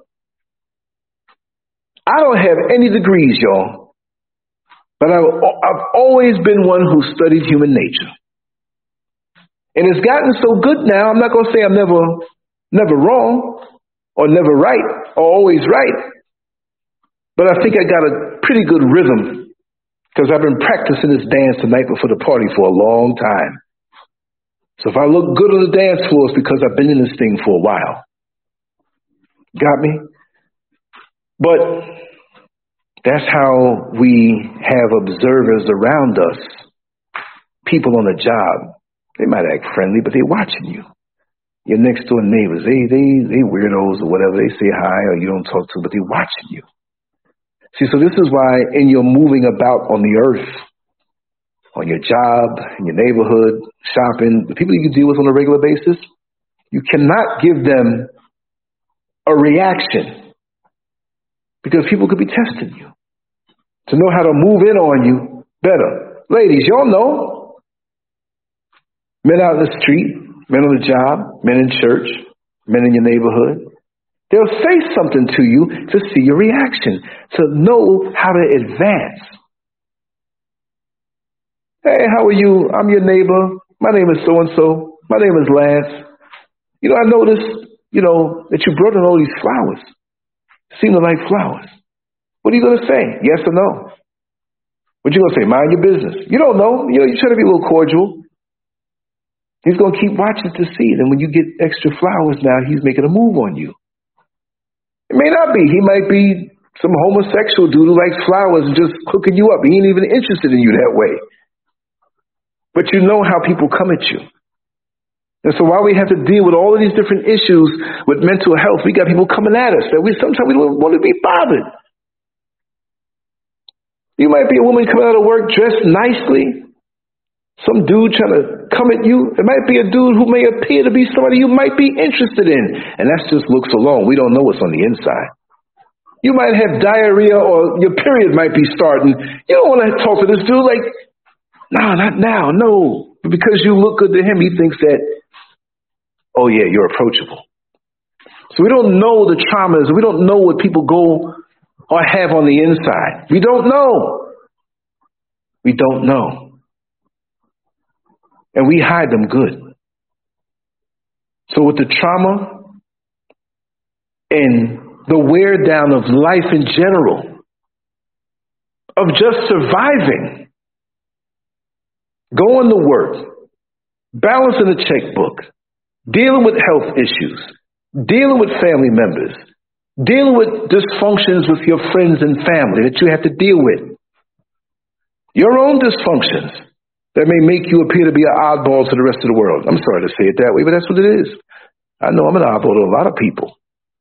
That joker don't never come outside, man. He come out at night. He just staying there, but he be talking on them shows, but in the street, he be looking mean. I know what it is.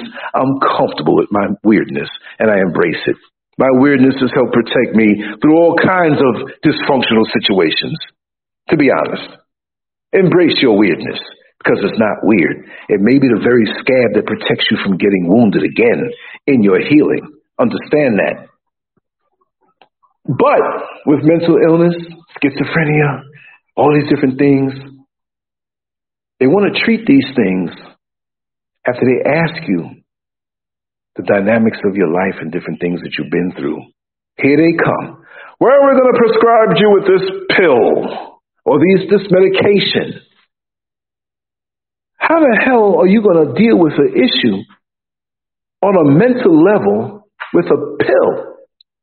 This may alter you physically to hide the symptoms, but this is my opinion, but the thing that's egging you on and messing you up mentally, it's not doing the original thing.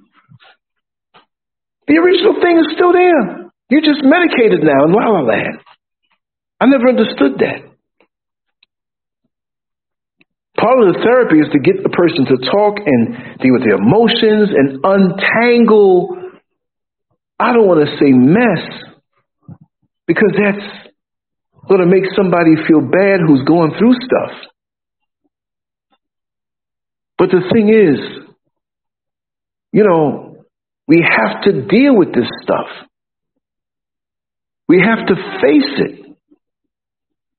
Many people, they have these ways of dealing with their issues, and they want to push it on other people.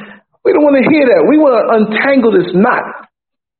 The worst thing, I wear a lot of shorts, athletic shorts, around the house and running to the store. You've seen me in videos with them shorts on. I like it. Don't let me say something nasty. Let your balls hang free. The air just feels so good as they sway to and fro. This is an adult show, y'all. A little humor here and there. But there's been times when I've been in the shopping mall or somewhere where I had to answer a call to nature. And with those shorts, you can just lift up a leg and pull it to the side. You're straight when you're doing one thing. But when you have to do the other, you better loosen that knot that holds the shorts up. And oftentimes, you go in to loosen up the knot, and you do something to tighten it up even more, entangle it up even more. But you have an urgent situation coming now, because Mr. Number 2 ain't waiting. So what do? You better get that thing untangled or you have a mess. Unless you rip it apart. Now you got to walk around holding up your shorts like you're wearing sagging pants. So this is, to me, where there's nothing wrong with you. There's nothing wrong with you when you have mental illness issues or mental health issues. There's nothing wrong with you. We just have to understand that there are certain factions, certain components in our life that became tangled, that we pushed through, chasing after the facade of normalcy, while something was wrong, and tapping us on the shoulder to let us know that there's something going on. You're driving the car and you got the check engine light coming on and you're like, I ain't got no money for that. It's still running. I'm going to keep on going. And 6 months later, you're still doing it. And you find yourself on the side of the road because you didn't check out that little thing that all of a sudden now became big, and the power went off in the mountain sign that's back on. I'm going to stay right here. I ain't going nowhere. I'm on the phone. I'm a wireless mic, and I'm good. Right? But there's that stigma which makes people, especially black people, at the hint of getting help. I ain't crazy. Ain't nothing wrong with me. Look. You go get your car fixed by the mechanic. You go to the doctor physically when something happens to you. But let me also say, right, that there's that spiritual element of healing from a mental illness or malfunction. Let's just say malfunction.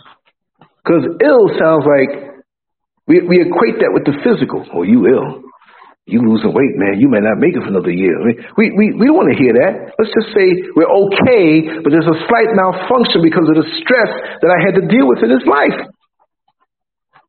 We go through, yes, sweetie, let the balls breathe.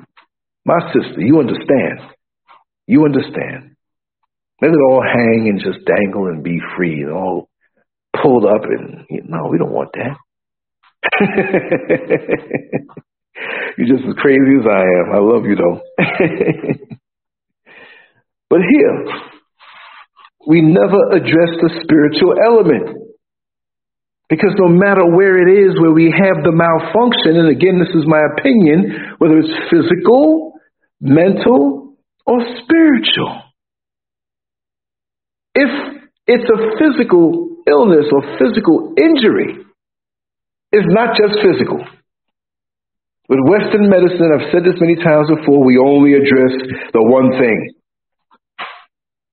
It's not like that. If it's a physical injury, there's a mental and spiritual element to that injury, which may not be as obvious and may not be as dominant. Let's play around with some numbers so maybe a person can understand. If the injury physically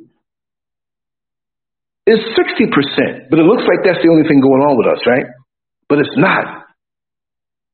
And maybe there's no way of gauging.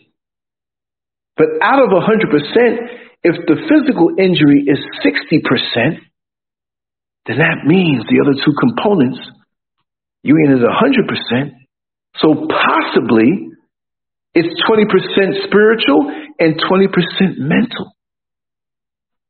But it's not always going to be where the remainder is divvied out evenly. It might be 60% physical, 35% mental, and 5% spiritual. You may call me crazy. I'm just thinking out loud and giving you what I have to call opinion, but to me, those are my facts. Your opinion is your facts until somebody can prove it otherwise. Correct? But we have to be politically correct and say, oh, this is my opinion. Because there's more to us than just the physical. And Western medicine only deals with the physical. So when they give you all these damn pills to take to kill the symptoms and not the original cause that's ailing you, right? They are hiding the original cause by killing off the symptoms. What about the mental and spiritual aspects of that malfunction/illness? We ignore those because there's no pill for the spiritual.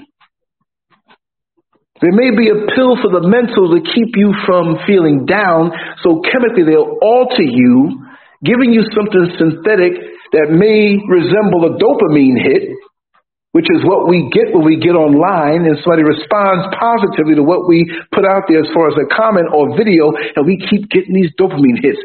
So the smartphone, which helps us to walk around and get on the internet, is no different than a damn crack pipe. And a lot of us are smoking all day long. Smoking all day long. We get on and put out our false persona to the world so we can get a dopamine hit on that false persona. And in the middle of the night, you know them people don't give a damn about you because you ain't even being your authentic self. I'm right here in my house. Mr. Scurv hears me. If I was a liar, she'd be, look, a lot of my friends are here, but they're not in the chat room, they're watching. They would tap me on the shoulder through an email or a text message and say, Lance, why are you lying about that? You know it didn't go like that back in 1985 or 82 or whatever. I'm very transparent.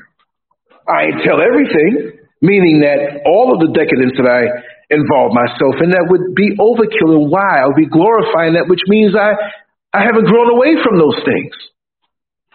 But if you saw Scurv back in 85, 86, 87. Oh my God. Like I said, I'm glad to have a clean bloodstream. So that means I was protected to have a purpose in my life. But if I linger in that or go back to that, I won't be so protected. So I understand. Sometimes when you're used to eating apple pie and you loved it so much and you know you can't eat it because maybe you're diabetic. I'm not saying I'm that. I'm just saying that you still, years after, might catch a whiff of, that pie was good, but I can't bite into that no more. It's going to put me on a slippery slope. Personally, me, yes, offers are made. Emails are sent. Pictures are sent. Well, if you ever out in Mississippi, baby, ain't nobody got to know. You can come get some of this. Oh, my God. So it's never going to end. Not to say you can't get over certain things, but these struggles are not something that you take a pill and it's done with. That person who you are with, who you have a soul tie with, you just can't say we're broke up and that's it. Because in the midnight hour, you're going to remember their embrace, even though they were abusive to you. This is not some overnight thing that we've been trained to expect in this society, in the so-called modern day, which is just as jacked up, worse. With all of the pretty technologies we have and advances, we're more messed up. We were better off before we had these things. You see? We got to think long term. And before we indulge in certain things that are so sugary and spicy and salty, stimulating, we got to understand the imbalance that it's throwing us into. The expectations now. We think we can just zip in a neat little package and throw it away. We lay down with many and wonder why we have so many soul ties. We're tripping over. We experience all different types of emotions all day long because we're still connected to people that are feeling that. The person that you laid down with for a couple of weeks on a booty call or friends with benefits situation. Y'all don't talk no more. Just stop and just end it. You wondering like, damn, it was good what we were doing in the middle of the night, but what happened? So, man, well, I ain't going to say nothing. Oh, okay. I saw in the supermarket, waved at me, kept going. It's all right. But she feels depressed. She had underlying issues that you didn't know about. You as a man walk around, I don't know why I'm depressed. It's because you connected. Say you man and wife in the same bed, same bills paying, same house, whatever, and your woman's depressed. Well, you're going to feel a little pull on you because, baby, what's wrong? What's wrong? Why are you feeling depressed? It pulls you down, but it's not a pull down. You want to give her a boost, so you give of yourself to help bring her up as she should do for you. But we skip the meal of commitment and responsibility. We go right to that part of the dessert, the sweetest part. Damn, baby, you look good in them jeans. I could imagine them things not being on you being bent over in front of me. Yeah, now you got a soul tie. You got to deal with it. So the other 19 chicks that you bedded down over the last year, you connected to them too. Don't even know their name no more. The same goes for the ladies. Ain't no quick touch and go thing. But we think it's that way because of this era that we live in. It's easier to get entangled, that Jada Pinkett Smith word, entangled. Remember the game, what was it, Footsie was it? What was the thing where you had to put your hand or your foot on a different colored square on this plastic layout and you all tangled up? Not Footsie. Was it Footsie?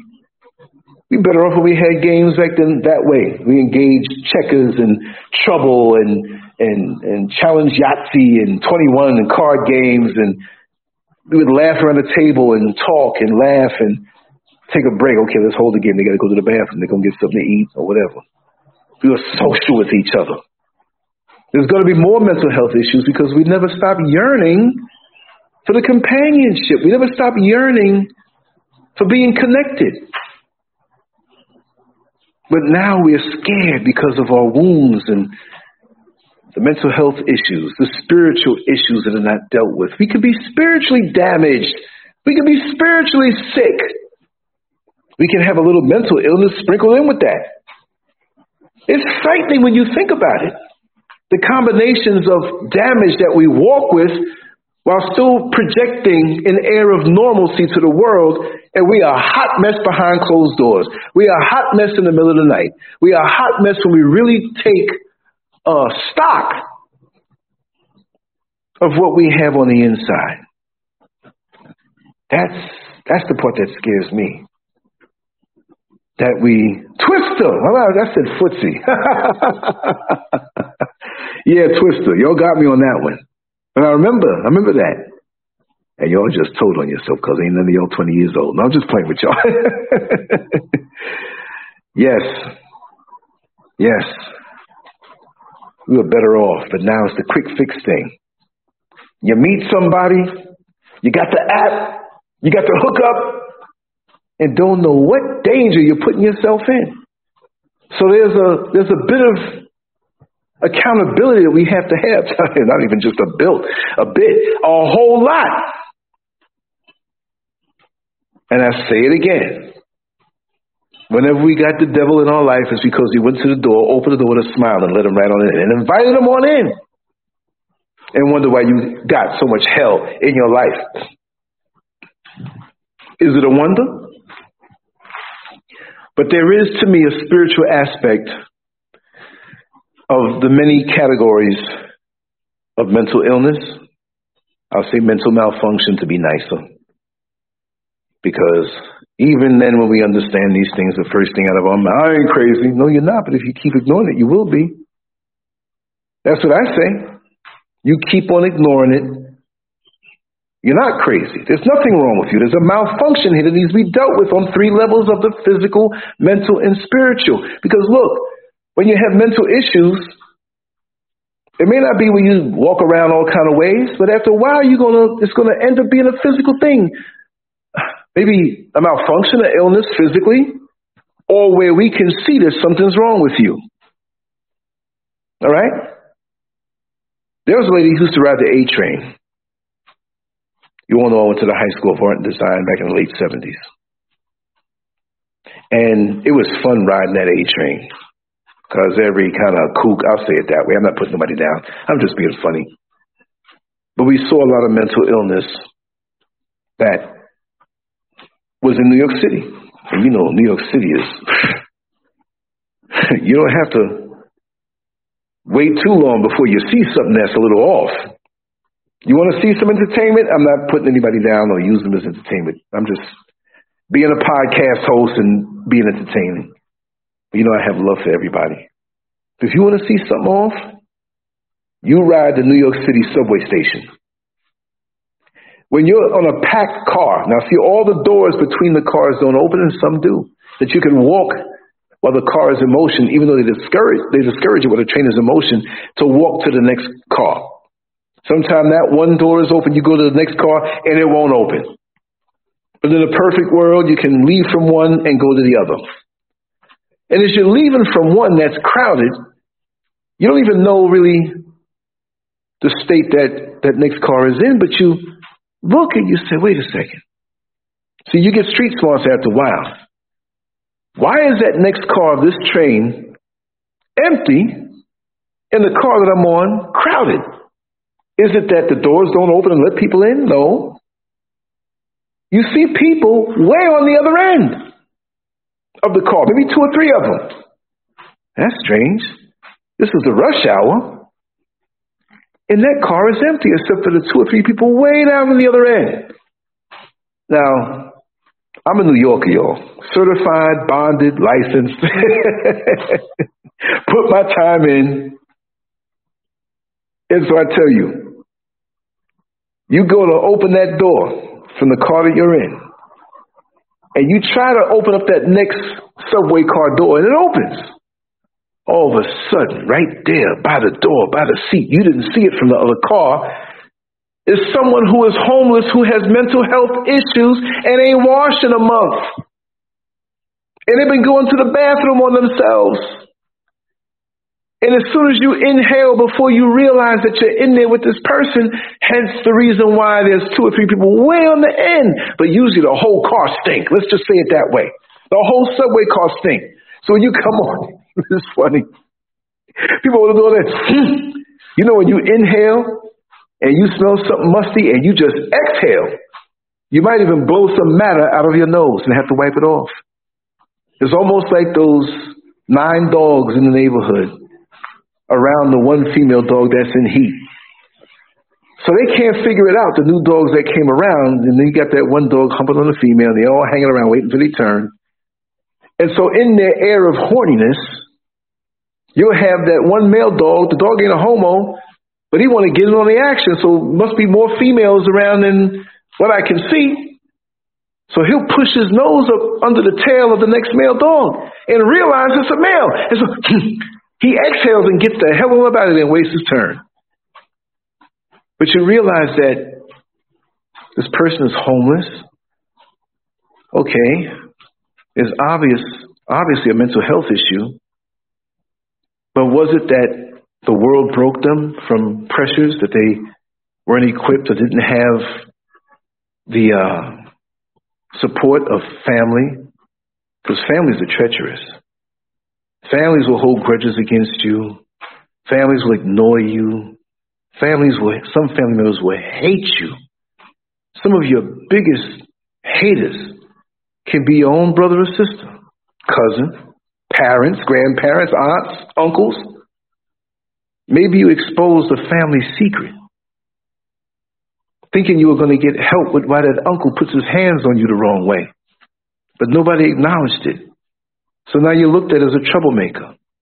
You looked at somebody who is going to upset the order because we're getting along just fine. We know how he is, but don't mess it up and put that out there. How dare you? Now you're the enemy. Ain't that something? So now you get older. And they still talk to you somewhat at the family gatherings, but you know there's a coldness there. But now you have a real issue in your life. It may be where you broke up with the person you're with and they tossed you out, or you needed money because you had this physical thing that you had to have. You know, something set off the chain reaction of you needing a real family now. And now you have a real need. And you present it to them with your fingers crossed because you know they ain't digging you too tough, but they're your family. Who else are you supposed to go to? And they quickly let you know and bring up everything else and act like they're going to help you. Well, I got a bone to pick with you because about 25 years ago you said this, and you sitting around like, oh God, they're going to rehash all of this stuff. I just need their help. Is there any bit of love inside of these people who share the same DNA with me? And you realize that your attempt to get help from them, whether it's financial or a place to stay for a few months until you get on your feet, they used it to beat you down because they had this venom inside of you for the longest time. And just like they said in that article, if you're homeless, have drug issues, right? Physical issues, not making no money, those are stresses. You up at night trying to figure out, you got 2 weeks to pay your rent, but you don't have the money. You up at night, you stressing, everybody else is like, la, la, la, la, la, la, la. Everything's good. How are you? And most of us, I'm okay. No, it's not. You're not okay. You're stressing over that rent. You're stressing over that place to live. You should have a support system. And we all sitting up with our righteous asses in church, praising some white Jesus. You all are sick. Those of you all who do that. Go up in church and give all your money and won't give a dime to your family member who needs help, who may not agree with you on everything. Nobody here on this platform agrees with me on everything. Maybe you don't agree and hold it to yourself. Maybe you say, I'm cool with that. Maybe I don't agree with everything that everybody says that's here. Y'all know I've done shows where I've had guests come on that I know Lance don't agree with that, but we have to know how people think. We have to know how they got to where they are now, and even if it's an enemy. I had a show where, what was his name? Oh God, he called himself Colvin. Eric Shepard. I think it was back in 2016, 2015. God, long I've been doing this for a long time. And I had some responses because he was the next Malcolm X, the way we saw it. And brilliant young man. But I think he was scared away by the powers that be because he had massive influence all over TV, Sean Hannity and Bill O'Reilly and all of them. I'll find the link and drop it, and you could understand why it went there. But he reached out to me, and he had the FBI, he had the police, all kind of law enforcement, drug, alcohol, or ATF, alcohol, whatever, firearms, tobacco and firearms. And he had to hide. You called me like, Scurry, man, I know you'll do me an interview, right? So I got you, man. But anyway, after that, oh man, half of the Klan was in the comment section. Because they'll voice their feelings first. But the corporate white folks who work with you, they'll bring you flowers on your birthday, but they making sure you ain't going to get no raise. You're going to get that change of position. You're a great worker. Let's go for lunch. Want to know what you're doing, what you're going through, so they can use it against you. People could be so devious. But I had so many comments, and I challenged all of them. I said, you all are talking this smack like keyboard warriors. Let me see one of y'all got the balls to come on my show and speak your mind, and I'll let you talk. Man, so many black people came against me. They didn't understand what I do and how I do. Me, you got to know how your enemy thinks. You got to know how the opposition thinks. Because in boxing, every time somebody throws a punch at you, they are open to a counterattack. If you throw out a jab to an opponent and you're throwing out a left jab, well, your whole left side is open to receive a body shot. Or you can come over the jab with a right hand and catch him with a right cross. But you better be quick in your execution of this. So when you know the rhythm of your opponent, you can plan on a counterattack or a way to defend yourself because you know how they think. And folks didn't understand that I let this man talk. I said, you ain't using no N-words up in here, and you ain't putting people down. You can let people know how you feel in ways, that are articulate, right? I'm not encouraging this, but I wanted people to have a view on how they think. See? And it goes deeper than saying, "White power! White power! Niggas go home to Africa! Niggas go home to Africa!" No, we need to study you a little more. Because like I forgot to say, one of the reasons why we should be on point with who we utilize for our health, mental, physical, spiritual, is that, and I hate to tell the whole story, I'm going to say it quick. We had a guy come by that was going to change out all the windows and everything in our house in Orlando. And the area we lived in Orlando was close to the riots that happened back in, the 1920s? Ocoee riots. We were 2 blocks over the Ocoee borderline. And a lot of those old homes and people were there, they were still from that time. They had another area down, what was it? It started with an O. Same area, but you divide up little communities and stuff like that. And this white man who was a year younger than me, I think I was like 52 or 53 at the time. So he found out and realized I was from New York City. He told me about his love for rap music, and he had a genuine love for rap music. He wasn't some white boy trying to be black, because he was bringing up names of rappers and time periods and stuff that I knew about. I'm like, damn, But he was in Orlando. He really loved it. So we connected on that level, and I saw that he was just like a big teddy bear. So we got deeper, because when I'm around people, I'm going to extract things out. We're going to talk. I'm not just going to take you on face value. So I said, you grew up down there? Oh, was it Alta Vista? Because we lived up in the Hiawassee area, right off of Hiawassee Road. I can say that now, we ain't there no more. You know what I mean? In Orlando, in Pine Hills. And then people say, well, you lived on the nice side of Pine Hills. I got another story for that, another time. But he grew up in that little part, a couple blocks down. And I said, how was it growing up for you? I was trying to egg him on to say some classified white people stuff. He said, well, you seem to be a guy I can talk to, and I want to tell you one thing. 95% of the people who lived in that neighborhood not too long ago when I was a kid and you were in New York and you were a kid, back in the 70s and 80s, 95% of them were in the Klan or Klan sympathizers. We were the family that was known as being the nigger lovers. And on our block, we were the only ones. Maybe 2 blocks over there was some more, whatever, but 95% of the people there were Klan sympathizers or in the Klan. It's like, wow. Had to keep egging him on because I'm getting some classified information. Am I kissing up to him? No. This is what it is. We need information, y'all.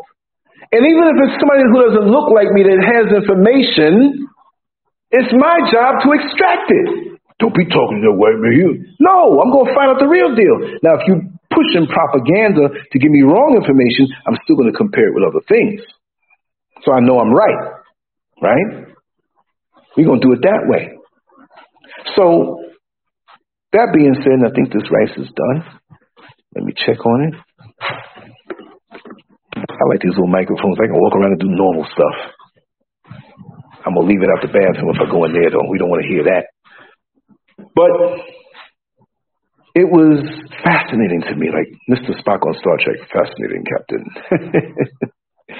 I didn't want to do a Vulcan mind meld with this guy because I would have seen too much, but he revealed to me how hard it was for him. But this is the message that even in this day, I want to share with you. You have to be careful, y'all. Just because somebody that doesn't look like you smiles in your face doesn't mean they're for you. There are some who are more mild and some who are more severe. I'm not trying to make you paranoid. That's my job. You filter it through. But what he said was, you know, Lance, look at the age we're in.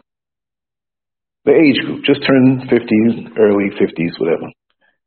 He said, don't you know that I know the kids that I played with who come from families who really have their mind twisted against black people, Latinos, and gays. I ain't fighting on that one, right?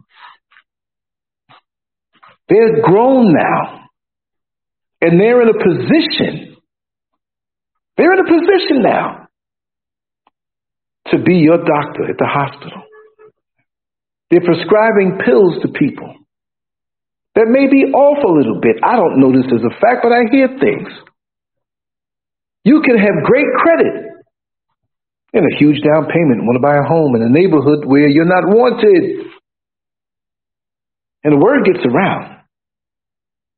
And you wonder why that loan officer at the bank can't allow you to have that loan when on paper you meet all the criteria. Because they still have that ideology.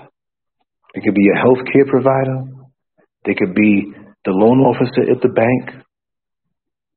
It could even be a Caucasian person that goes for that loan, but they don't like that Caucasian person because they consider them white trash.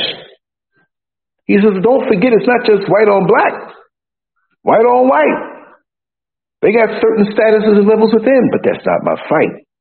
I told him that. That's your business. And I asked him some more things.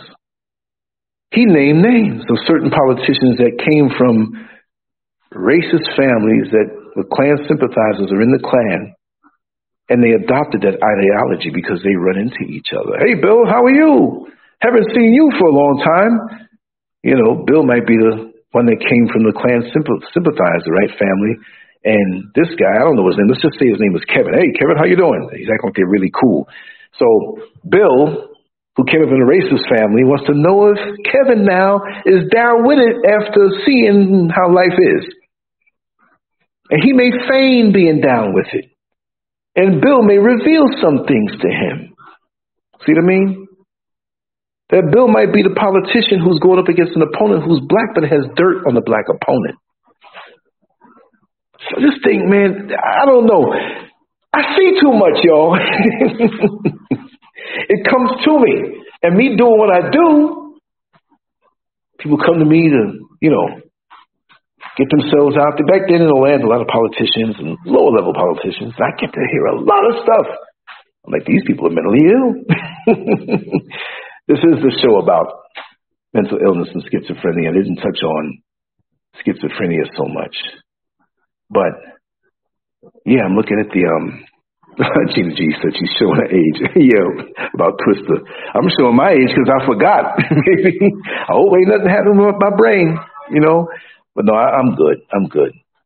I'm keeping active, and this in itself keeps me feeling good, keeps me tuned up, keep the physical up, the spiritual, the mental.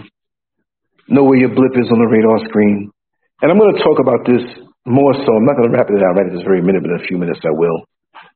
Because, you know, I was only going to do an hour. It's 2 hours and 17 minutes. You always get the extra bonus beats with me. Sunday, it rained real bad.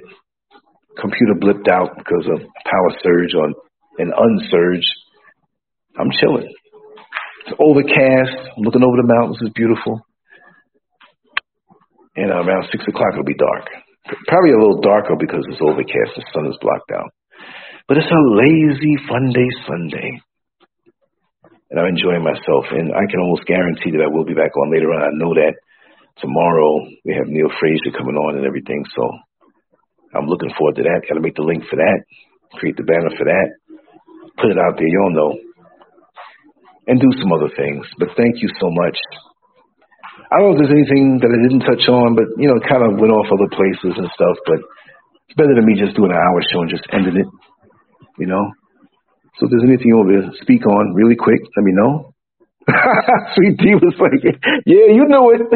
Unless I'm pressed to actually leave the house at a certain time because I have an appointment, I have to go anywhere, that's the only reason why I'll cut it, whatever. But I always give a little extra.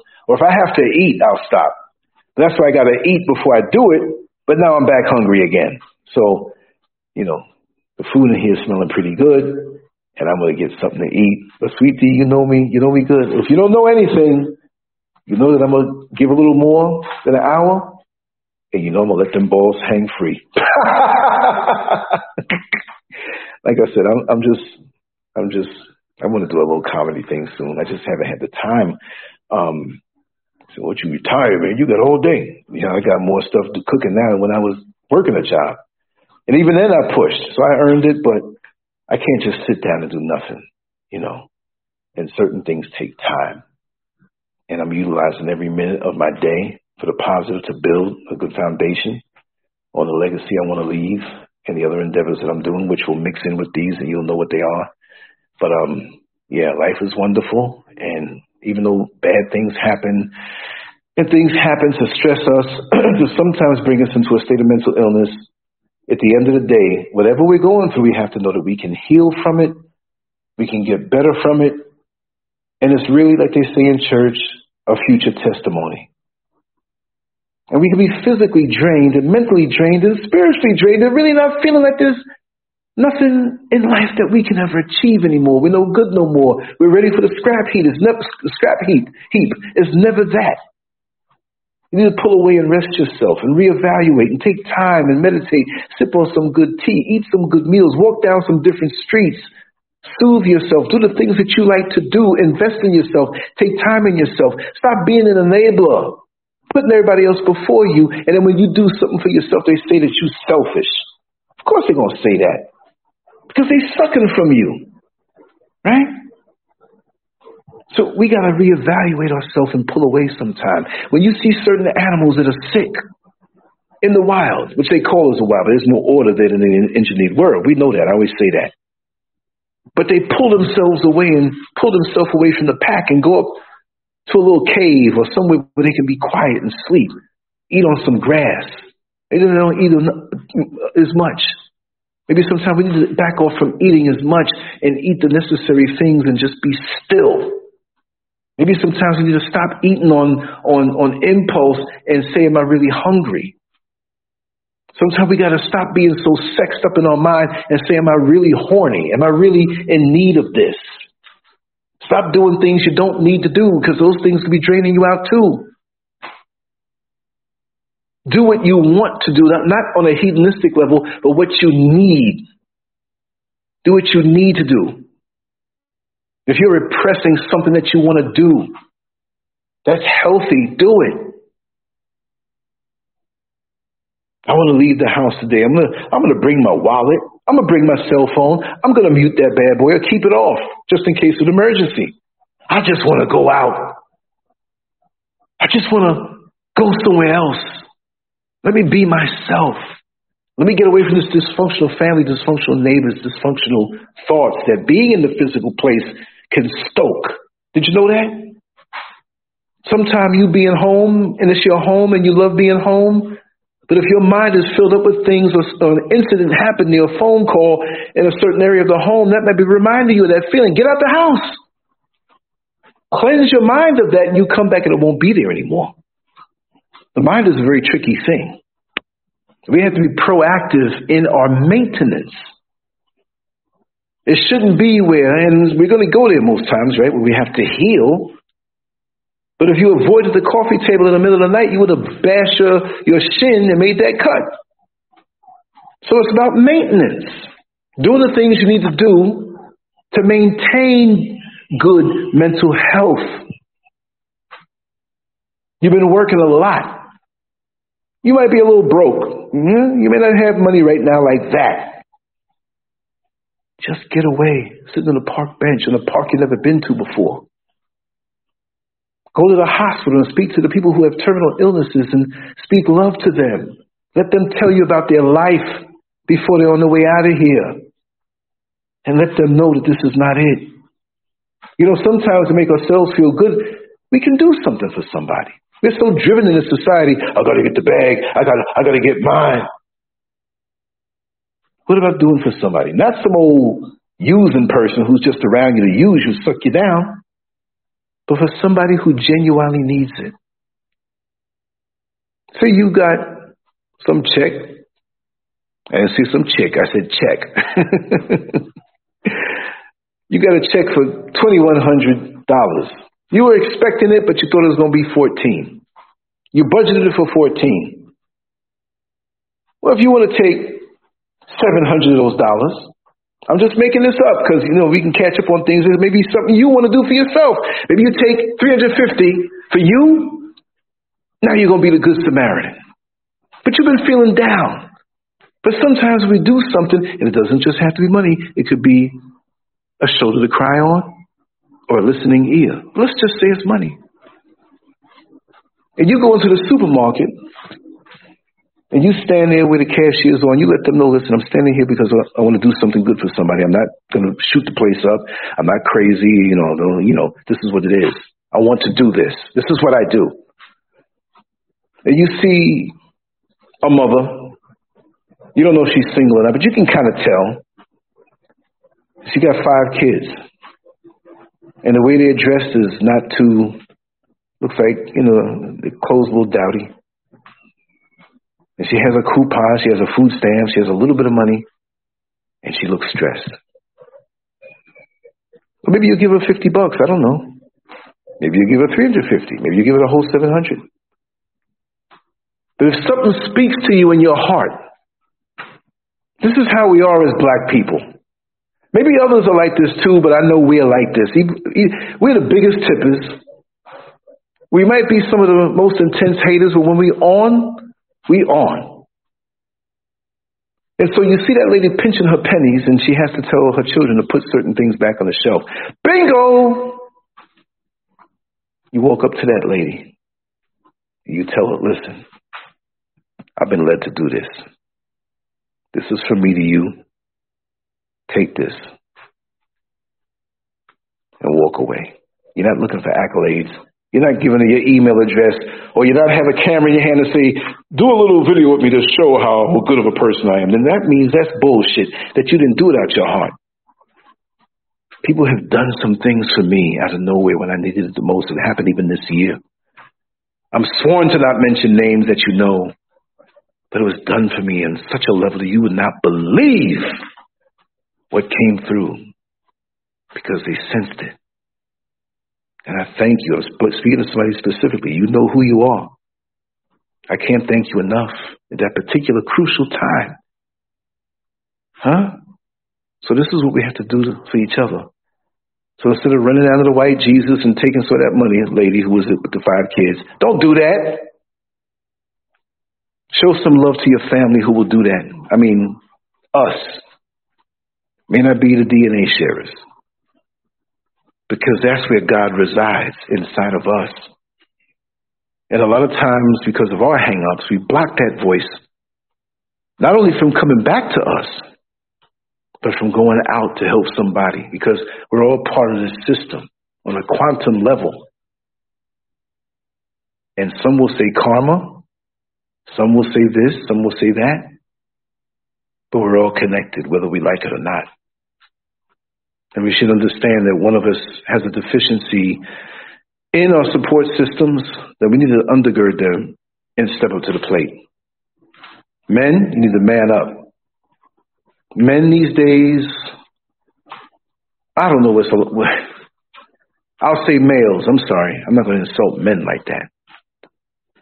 But males these days, they're not like the way they used to be.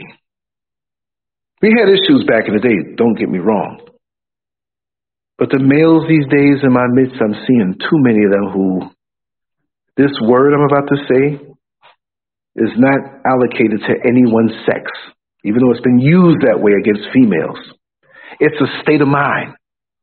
But many men these days, they ain't nothing but bitches. They ain't nothing but bitches. Gossipy, hating bitches. Some of them are chubby little bitches. They need to wear a bra with them titties they got that's bigger than their wives. Talk about balls hanging. They may have the physical balls, but they don't have the symbolic balls, because there's a lot of women out here who got more balls than these little bitch men out here. And I know it pains them, because you look to a male who should be a man to do certain things in our community, but they bitching on the little stupid things. They need to send their balls back. Turn your balls in. Like when a cop did something wrong, turn your badge and your gun in. Well, they need to turn their balls in. I might do a show this week. Turn your balls in. Because you don't deserve to have them. You can create children with them, but you're a little bitch. And how you going to lead your kids when you're a little bitch man? That's a whole other topic. I think I will talk about that tomorrow. Maybe I'll come back later on. I don't know. I'm going to eat. Yes. This is a beautiful thing. I want to thank you all for being here. I am going to sign off for real this time. I probably will come back on later. Hey, I got a lot of free time. I'm going to do what I got to do, but I got to do some other things. Got to hit some graphics and some artwork and some other things and other things and other things. I love it. I have a lot of time, but I have no idle time. I have idle time to rest. Yes, I do. Right?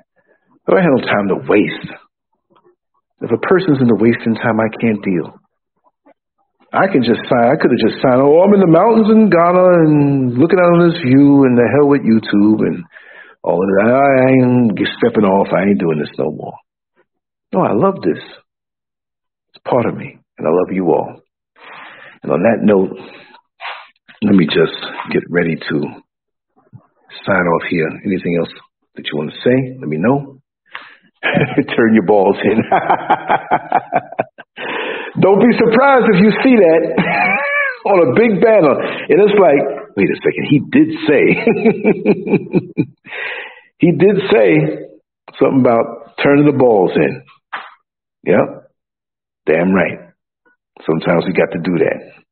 But anyway, I'm not going to hit no music on the way out because I'm on the phone now. Computer's back on. Everything's working good. But I'm going to sign off like this. And I will talk to you in a little while. Always remember that we put everything that we do up on lancescurv.com. We do more than videos. We write articles. There's artwork. There's other things that are there that you'll see that you won't see.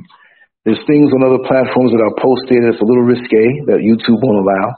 But YouTube doesn't control me, right? So we're going to leave it like that. Anyway, just want to say much love to you all. I'll talk to you later on. It's been good for this 2 hours and 31 minutes and 20 seconds. And I'm quite sure I'll be back later on. I just have to tend to a few things. But much love to you all, family. Peace. Much love.